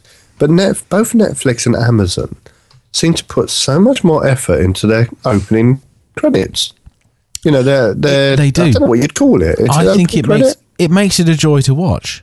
Yeah, I mean, it's almost so cinematic. It is. It's both House so of much Cards and Bosch. I mean, I don't know if you've seen Bosch, right? You watch Bosch on a really good 1080p or 4K if you've got it TV. And you just watch. It's not called the opening credits. What do you call the bit between when it starts and you get to the program? I don't know what you call it. Well, the opening credits. Is that what you call it? All right, we'll call it that. But the Bosch is so visually and cinematically and audibly brilliant. Yeah. That when that started, I was like, I'm in for something brilliant. Because then you show that can put this much effort into an opening into those credit. 30 seconds or whatever. Yeah. And House of Cards does the same thing. When it's done and you've got it's like the sun going over and you can see the shadows moving across really fast on various things. It's similar. I mean, Bosch is better. Bosch is probably the first time I've ever gone, I've got to put a tweet out about how amazing the opening credits of a TV show is, right? But it's something that they seem to be doing at both Amazon and Netflix. And I noticed it. And when I watched House of Cards, because I did realise how good Bosch was. But when I watched the first episode of House of Cards and I'd forgotten how good the House of Cards opening credits were, I was like, it seems something they're doing. They're actually putting a major bit of effort into it. They don't have to rush it because there's no schedule. There's no schedule. It's also got that. It's like I'd love to see the opening credits for this and Bosch in the cinema on a 100-foot screen or something. Yeah, it would be amazing. We spoke about this.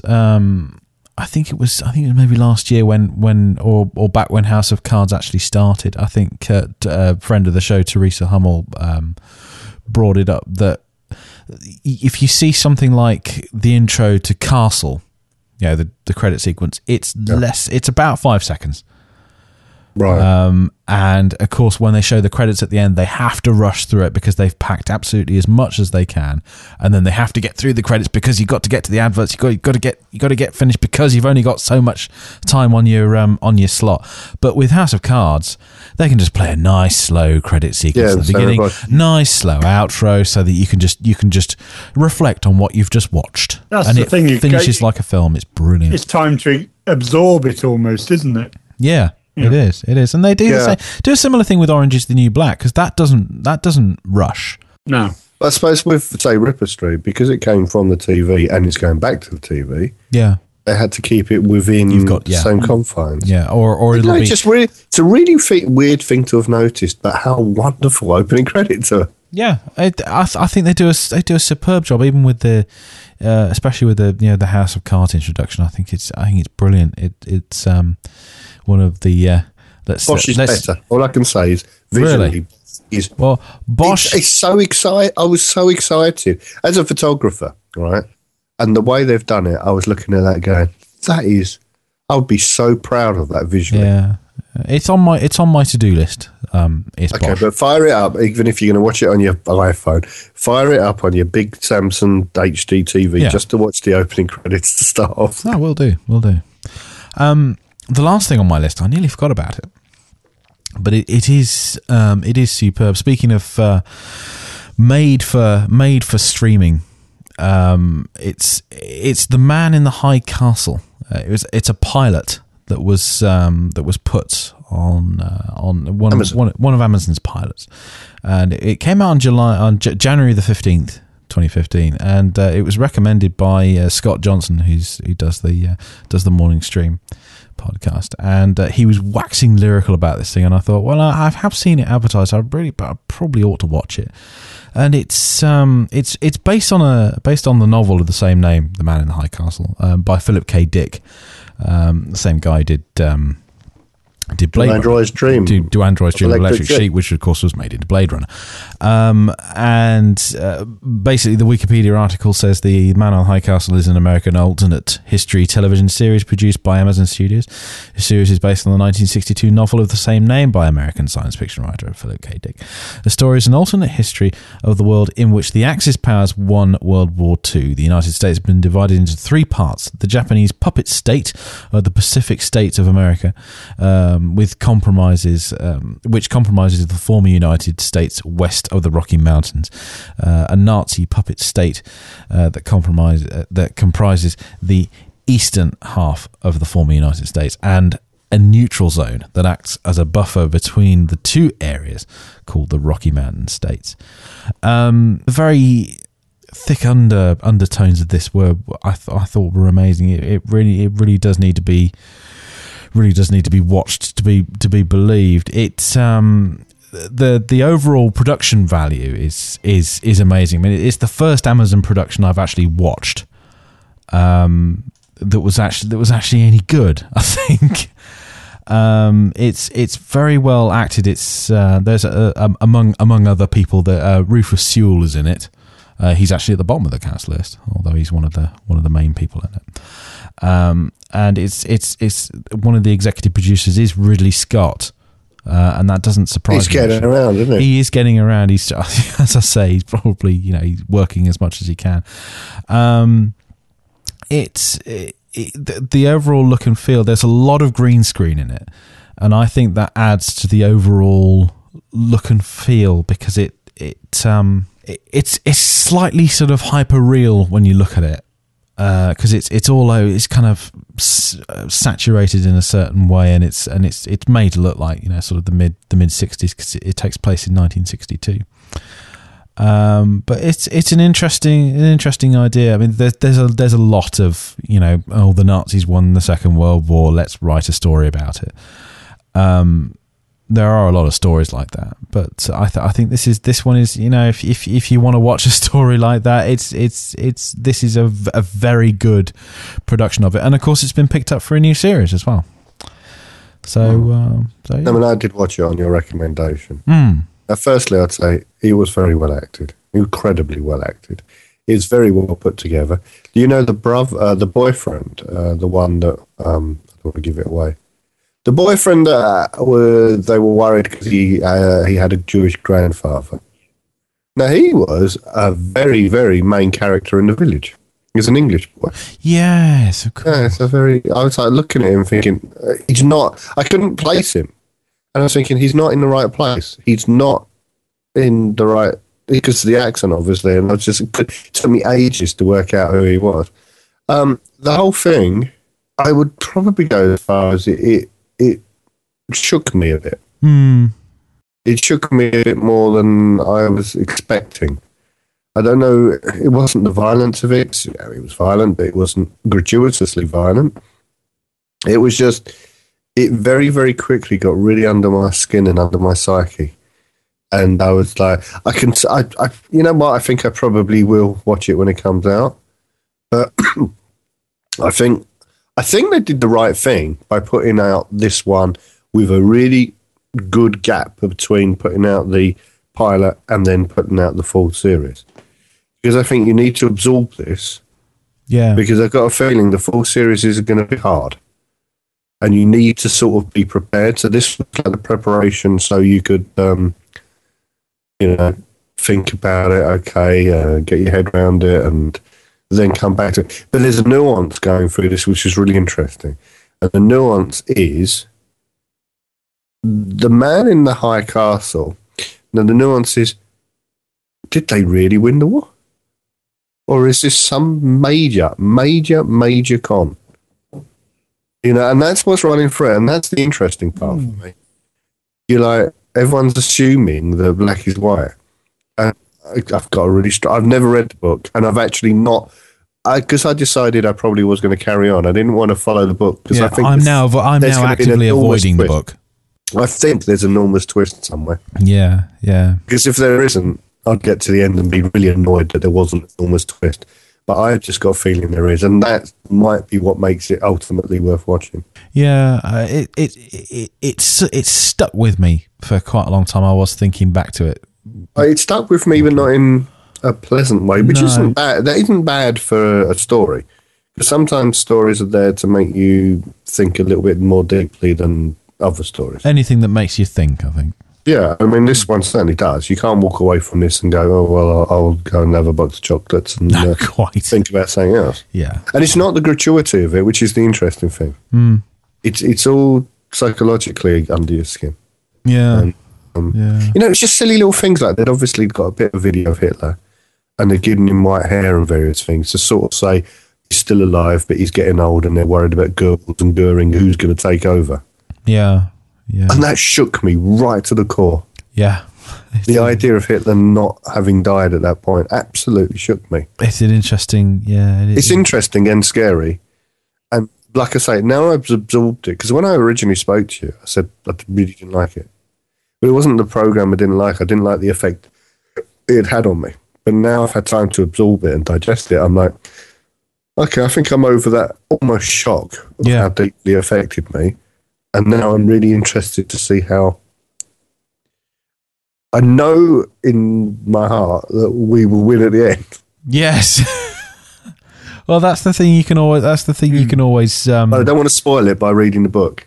No, that's the thing. With all of it's almost as if it makes it okay to explore these. Exactly. These little theories. So yes, everything went in the right direction in the end. But let's examine what could have happened possibly. I just hope it's not going to be a 7-series thing because I can't think I could take that much. No, quite. Maybe a couple, and then we'll a couple of series. Right, that's too much now. Stop. Indeed. Right, well, Alex, let's move on to your list. Right, we've said that one.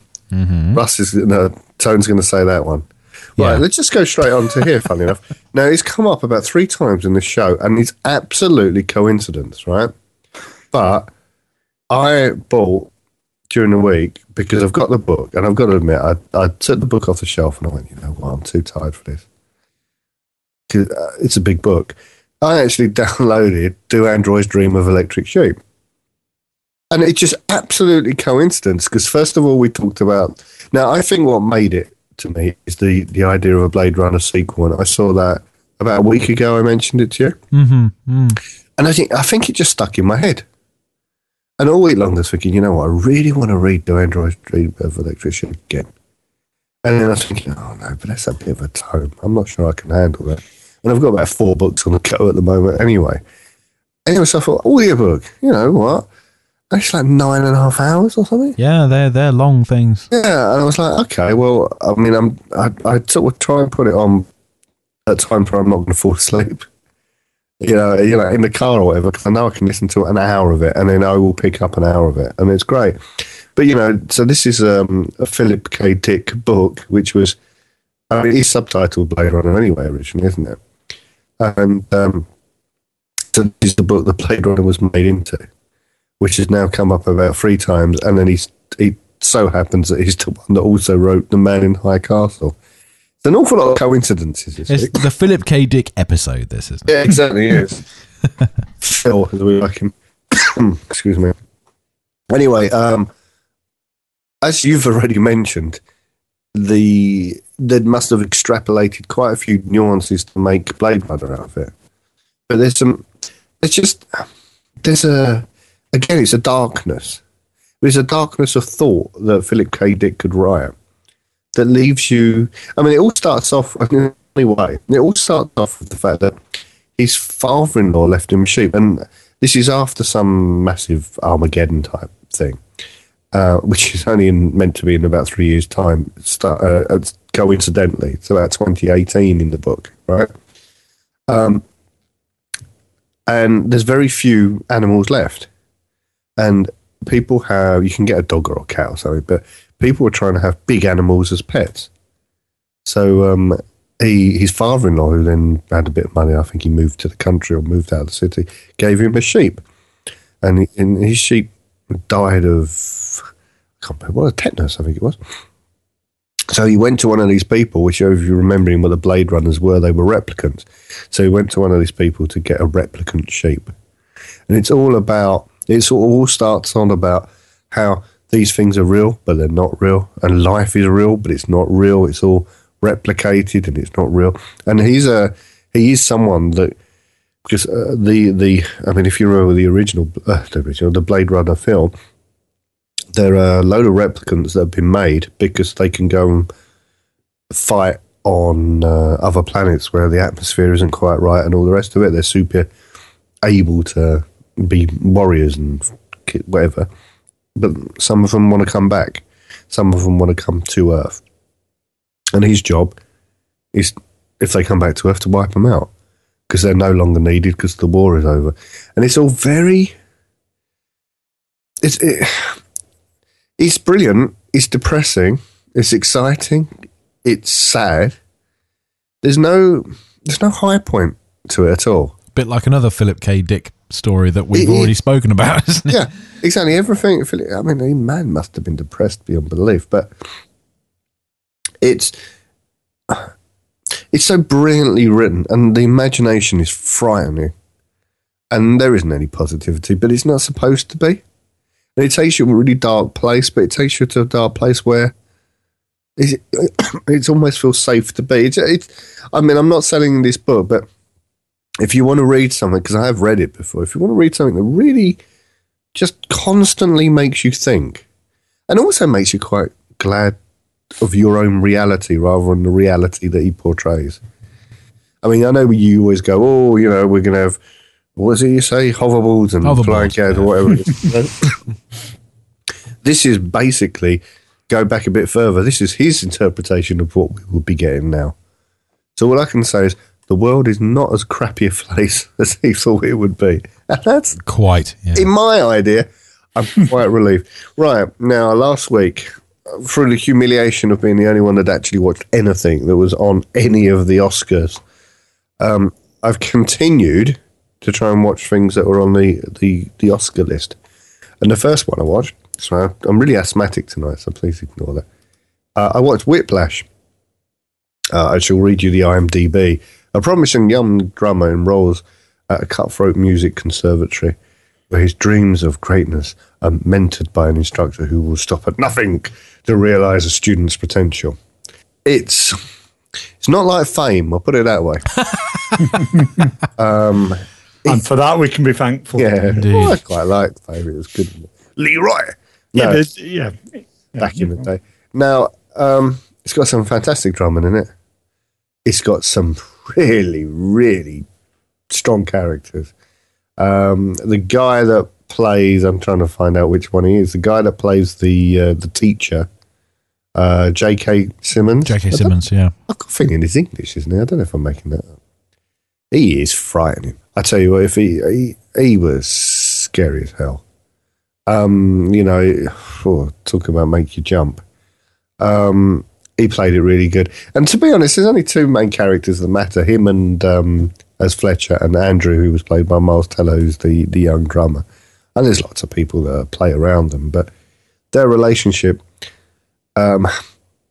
he's pushing him and pushing him and pushing him. But at no point is there any kindness. You know, normally you see these things and it's like a, you know, he's trying to push him, but at the end they're like, yes, I did it for your own good and all the rest of it. There's a let up at some point. Yeah, I mean, there is a finale to this, but the finale's, yeah, it's a little bit Hollywood, the finale, but it's not in the way that you'd normally get out of these films, you know. And it just, you know, I found it quite hard, actually, because I thought, the guy's psychotic. You know, I mean, honestly, I mean, if you analyse him, the guy's a psychopath. And the drummer is almost, in a funny way, he's almost psychotic himself in the way that he put himself through this for, it's strange, it's interesting, it's still better than Birdman, right? It's still a better film, it's still better acted, it's still a better storyline, still more going on in it. But, I mean, my son, who's a drummer, a bit like you, he's a guitarist and a drummer, but you're a drummer and a guitarist, right? He was saying that him and his friend, they want to go and watch this, and I was sort of thinking, I'm not sure you do. Because if you want to go and watch this as a drumming film, you might decide to just carry on with a guitar. You might drop drums. Anyway, it's not one of these. Did I enjoy it? I don't know. Was it worth watching? Yes. Did I enjoy it? Not sure. Okay, that's a weird... It's a rather odd set of media you've chosen this week, isn't it? All very it's just what I've been doing. Yeah. Okay, now, most importantly, and definitely, apart from the fact that I've got the wrong blooming page up, but I've now got the right page up, right? I watched The Theory of Everything, okay, which is the one out of the whole list of all the Oscars I've wanted to watch. Now, you remember I said the Benedict Cumberbatch, The Imitation Game? You remember I said that was probably the best film I'd seen for a long time? This knocked that into what did I say? A cocked hat. This film left me, I was dumbfounded by how good this film was. And it makes my absolute hatred of Birdman complete. Birdman was okay, it was okay. I've got no reason to hate it, other than the fact that Eddie Redmayne, he should have won this award, no doubt. But the film should have won 7 Oscars for Best Film. It was that much better than Birdman. Eddie Redmayne's acting it's extraordinary. You see him turning. You see him changing. You see him turning into Stephen Hawking. He looks a bit, he's made up to look like Stephen Hawking. But you see his progression through the illness. Yeah. And there's not a second where you're thinking, oh, that's Eddie Redmayne playing Stephen Hawking. And there was times where I was utterly, I was destroyed by it. I was destroyed by this illness, right? And then he brought out something that I believe Stephen Hawking has. He brought out this, Stephen Hawking is not just who he is today because of he's a brilliant man. And it's not just because he's a brilliant man and we feel bad because he's in a wheelchair and he's very, very unable to move, etc., etc.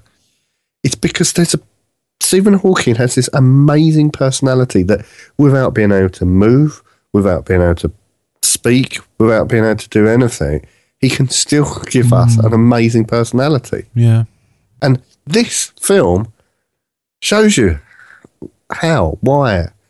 And it's so utterly, utterly unbelievable that you can be taken on that journey. And I look at Stephen Hawking I understand why I think he's a great man. And I never understood why before. I just thought he was. And the acting was utterly, utterly... I can't sort of go into detail how utterly amazing the acting was. I mean, Felicity Jones, she's not particularly well known. She was extraordinary.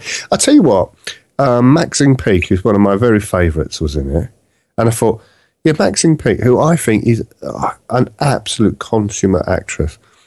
And she was great. And she was about the 15th best in the film. There was 15 other people that blew her off the stage. And I know the part she played was as good as you could play, but it is heartwarming. It was heartwarming. It makes you, honestly, you'd have to be as hard as stone not to get a tear in your eye. You'd have to be rock, and you'd also have to be rock not to feel uplifted by it, because Eddie Redmayne, I don't know if I've ever seen him in a film before, but if he was going to now play Cinderella, I'd go and watch it. Yeah. Because I've not been blown away by a performance. You remember? I don't know. You remember? My Left Foot. It was the Irish guy, and I can't remember his name. I would mention it the other day, and of course I could remember it because I can't now. I haven't got time to look it up. I think he won an Oscar for playing a paraplegic or something. I can't remember now. He might have just been disabled. I can't remember. But this was extraordinary. There's no other words for this. I mean, like I said, I really thought The Imitation Game was a good film. And I thought Benedict Cumberbatch, he did act really well. And when I saw the Oscars, I was a bit disappointed that Benedict Cumberbatch never got anything. But he never looked like he expected to get anything, or he almost looked like he never wanted to get anything. Because he'd seen Eddie Redmayne's performance, and he probably knew it would be an absolute disgrace if anyone else had won it other than Eddie Redmayne. Yeah. And all I can say is categorically, even if you don't know Stephen Hawking, but if you do know Stephen Hawking, just watch this film. It will be one of your films. I don't know if it's going to go into people's top 10 films because it's a biopic. And it's not a biopic about somebody like, Muhammad Ali, where you're going to win awards and people are going to remember it because of who the biopic was about. It's just extraordinary.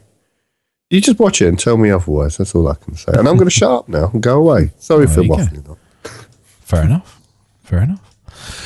Right. Well, thank you for that, Alex. Tone, what is on your list? Now, I can see that there are two things that are on where yours and Alex's lists intersect, let's say. Yes. Yeah, certainly. I mean, I do want to go briefly back to Top Gear as well before I start on this, just for the Gillian Anderson sort of segment in it. Yeah. That was I've not seen that side of Gillian Anderson in interviews or anything before. No, it's as if she really wanted to be there. More different. I've never heard her with that accent. Have you not? Oh, no. I remember first time I saw her interview, which was on So Graham Norton back in either the late 90s or the early 90s. I kind of thought to myself, hang on a minute, she's speaking with an English accent, and she's talking about budgeons. She's lived here for must be 25 years. Yeah. Well, she was born here and raised for a bit here, and then she moved to the States. You do know that I used to work with her, don't you? Yes. Well, you told us, yeah. Yeah, I mean, but I didn't even know Gillian Anderson at first. Mm. I mean, she looked nice and she looked vaguely familiar, and I'd sort of recognised her name. Yeah, and I was like, recently tried to watch the X-Files. Yeah, and I was like, blimey, but you're Canadian. She was like, well, not really. I was like, no, you're not, are you? And I mean, she's no longer married to the man she was married to and living where she was living, and he was in the arts, which is why originally, whatever. But yeah, don't surprise me. Can I just tell you something about Top Gear? I watched about 20 minutes of it out of absolutely kindness to you lot. Yes. And then I just went, I can't take it anymore. But I tried. Well, right, and I've come to the conclusion that as a program, it was all right.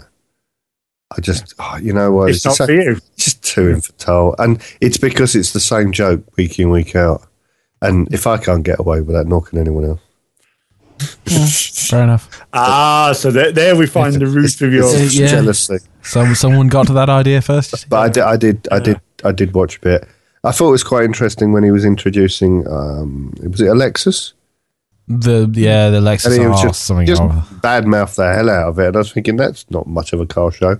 And then he started talking about this other version that was really good. And I thought, that makes sense. Yeah. It's like the previous version. About what it become, Yeah. Anyway, so I did try. I did try. So don't ever say I don't try at least. Yeah.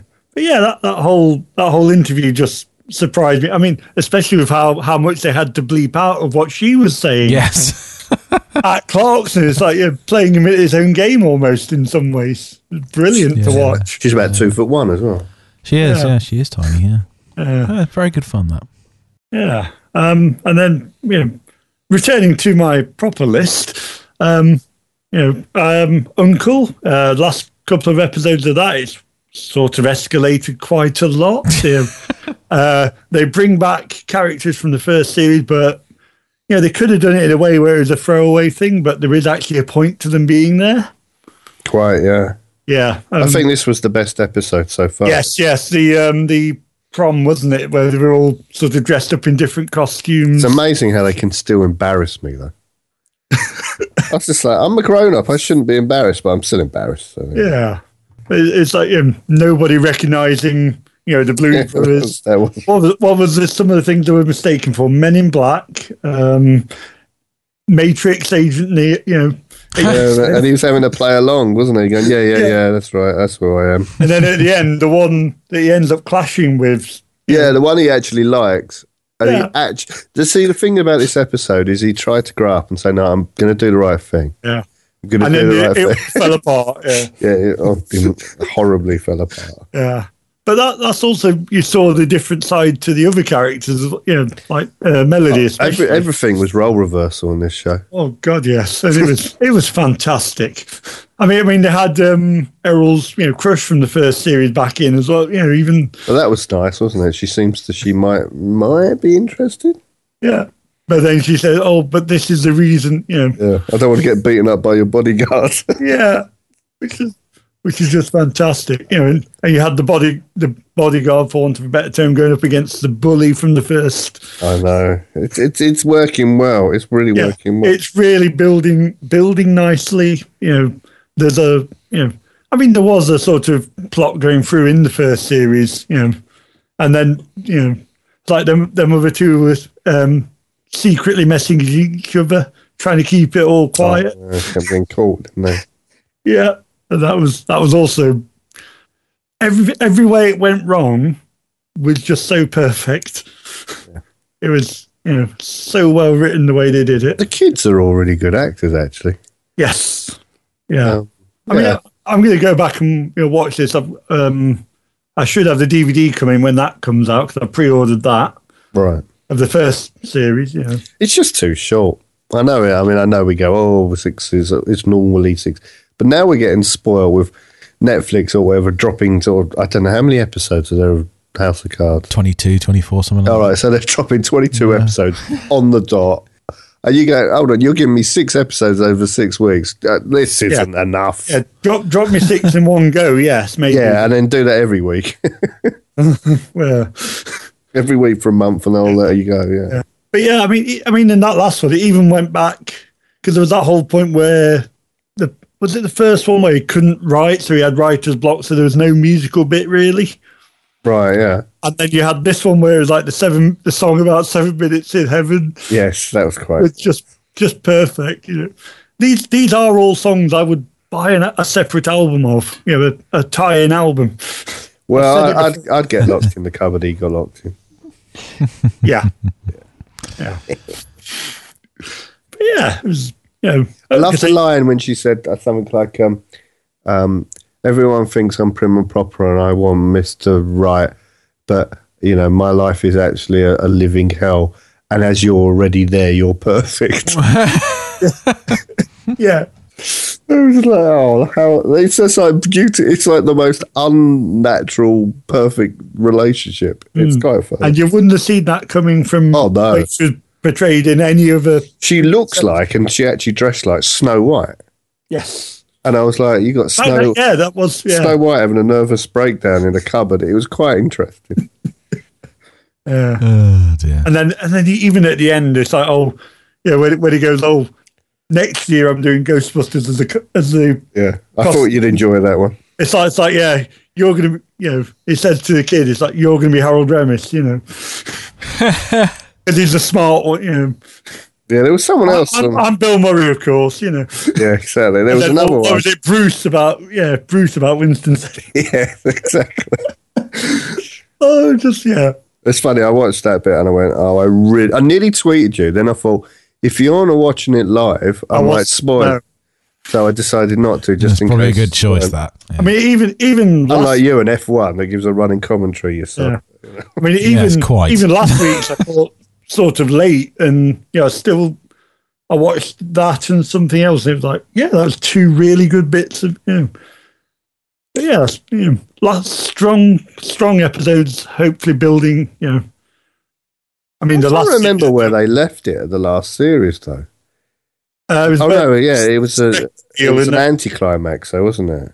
Yeah, it was the point where they could have continued it or they could have stopped there. Yeah, well, I don't want an anticlimax this time. I want some, I think you can trip him up next season if you want, but give him something. Go on. Yeah, I think they know it's more likely to continue this time round. Did you ever see the pilot of it? No, because that was on quite recently.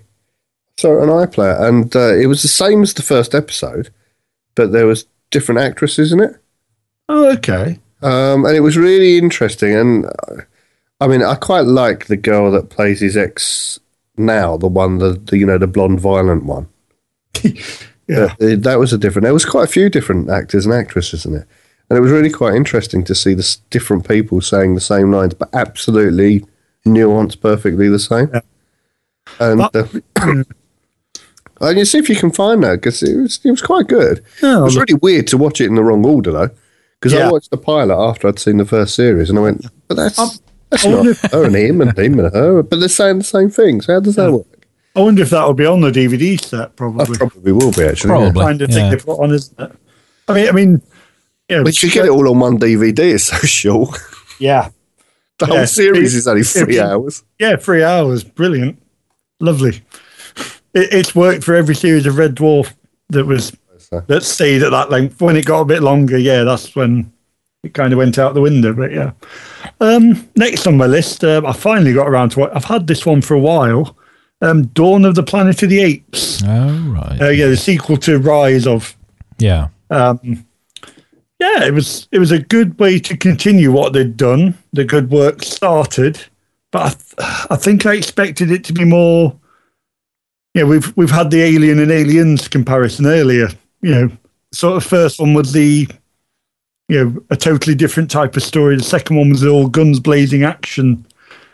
I was kind of expecting that of this, and I think that's where it let it down, because there was a promise of, it's going to be a big ape-human conflict. And it kind of was, but, there's even points where they're going, see that, the main character is going, apes do not want war, but we will fight, sort of thing. I avoided this because I watched whatever it was, that Planet of the Apes thing. Yeah. And as the person, as I saw the original one, I thought, this is horrible. This is rubbish compared to Planet of the Apes. It was just like, what's this got to do with Planet of the Apes? This has got to do with drug testing. Yeah, it's I don't know how you can possibly, if they'd have called it something completely different and not made me think it was a remake of the original film, I could have watched it. That's the thing. It had nothing to do with the original film. It's more prequel, isn't it? I mean, in the original sort of 5 films they did, you started with, the Charlton Heston, Yeah. I mean, it's about the only thing I ever managed to watch Charlton Heston in and not want to shoot him myself. So. But then in the other films, that's where you got the backstory of how we reached that. Yes, I know. This is kind of trying to tell more of that story, but from almost like what they've done with Star Trek, rebooting it almost, but starting from the wrong point. Yeah, I mean, to me, it just didn't work at all. Yeah, but I saw a bit of. I don't know what I saw on Dawn of the Planet of the Apes. Would I have seen it on Netflix or something, or would it be on a DVD? I saw it on DVD. I don't think it was on. I'm sure I saw some of it. It might have been on Amazon. It might have been. Well, I don't know why I saw it, and I remember thinking, this is worse than the thing I didn't like. Didn't they sort of all end up over like San Francisco Bridge or something, and they all ended up in some I don't know if it was a forest or it was they took over some area, and it was just weird. And that's what this was. It was where the apes had taken over that area. Yeah, I saw some of it, and it was just like a mass human versus. It felt like felt like a stopgap movie to a full. It was like WWF with humans versus apes. It was just it was yeah. It was like all out, just throwing cars at each other type thing. Yeah, there were points where it was like, even armoured cars. Yeah, it was just a bit silly, and I thought, you know what? Yeah. But I enjoyed I'd go and polish my nasal hairs or something. It'd be more accessible. Yeah. I enjoyed the originals more. I enjoyed Rise more. But I hope there is another one to sort of follow on from. Round it all out. Because it did lay down. It kind of leaves off. It's kind of like the second Matrix film where it leaves off, but there is going to be a third one. And I hope there is a third one, even though this one wasn't so good. The second Matrix film really did ruin the Matrix. The first one, yeah. Yeah, it ruined the first one. The third one kind of was the last few nails into the coffin, really. Yeah, I always kind of think of it, the effects improved, the plot line went downhill. quite considerably. Don't you find that if you've seen, say, a sequel and it's rubbish, I don't want to now see anything that comes next? But the thing is, with the Matrix sequels, the Matrix couldn't have gone more downhill if you'd attached wheels to it faster. It was dreadful. It makes me angry to think about it. So let's take it all too personally, friend. I certainly do. Yeah. So like I say, it did leave me hoping there's going to be a third one just to wash the taste out, almost, because I was off the basis of Rise, I was expecting this to be better. Yeah. My last pick, it's a arcade game on the Xbox One. That might sound kind of, contradictory, but gamey. Yeah, I say it's called IDOB. It's more of a sort of old style arcade platform thing where it's almost like a game of football across many different levels of platform. A bit like 3D chess or something. Yeah. And you can have, it's extremely colourful, back to the theme of the Atari game, I suppose. It's got that sort of colour scheme, those sort of sprites, although you can sort of have your own little sprite creator. So you can create your own little characters. But it is basically a game of get a ball to a goal across many different platforms. You've got an opponent doing the same thing, or you can play against a computer. Either way, it's fun. It's very fast-paced, very bright, very colourful. There's even the inclusion, hence the hashtag in the title of it. You can actually tweet, and it ends up causing random events in the game. Oh, God, it's got Twitter integration. Brilliant. Yeah. There was one point where I was rickrolled because somebody hashtagged something. So but it made it so much fun. It brings back that sort of spirit of again nostalgia, 80s, Atari. But made me smile even when I was losing badly. And that's not the kind of thing you'd normally expect on the Xbox One. But that's good. Is that the Xbox 1K? It might as well be with this game. Yeah. But I do also still play GTA and things like that. Excellent. What you need is this new NVIDIA thing. It'll be super duper. You do. You need the new NVIDIA box to really stream those games. That's what'll do it for you, Tone. That's the one. Excellent stuff. Right. That, my friend, is two shows. What? 2 shows. 2 shows. Well, I started the recording early, and the counter in Keybase now says 2 hours and 11 minutes. So really, it is a show. Standard length for us, really. Well, if you've got the enough quality to fill up this time, I think you should do it. Indeed. I've had Why deprive people of even more of this wonderfulment? I've had wonderment. No, I like wonderfulment. Wonderfulment. See, wonderment is too short for us. We need to put a little bit extra. It's full of mint. Yeah. Wonder, excitement, and wonder. Indeed. Well, it's with mints. With mints, yeah. I could use a mint, actually. That's a show. That's brilliant. I've enjoyed myself. I hope you two have as well. And for us, I've 50 only had million to listeners. 3 times. I hope it wasn't too bad, because there was a point I left the room. I managed to turn the monitor dial down and not the main dial, and I was thinking, I was answering some questions to my little boy, and I was thinking, I came back and I realised that the mic was on, and I didn't turn it all down. Didn't hear anything. Didn't hear anything at all. I may have been rabbiting away, so I may have. As long as you two were talking about some game or something, I think. Well, there we go. It only remains for me to ask you two gentlemen where we can find you. Tone, where can we find you and your business? Shall I push the boat out and get my Twitter handle right this week? Please do.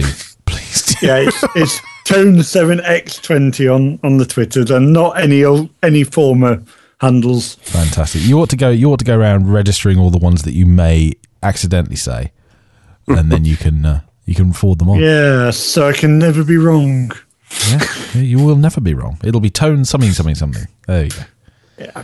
Excellent stuff. So, thank you very much, Alex. Where can we find you? You think I'm going to get this wrong? You haven't got the video on, have you? No. So I'm not reading this at all. At Very British View. There we go.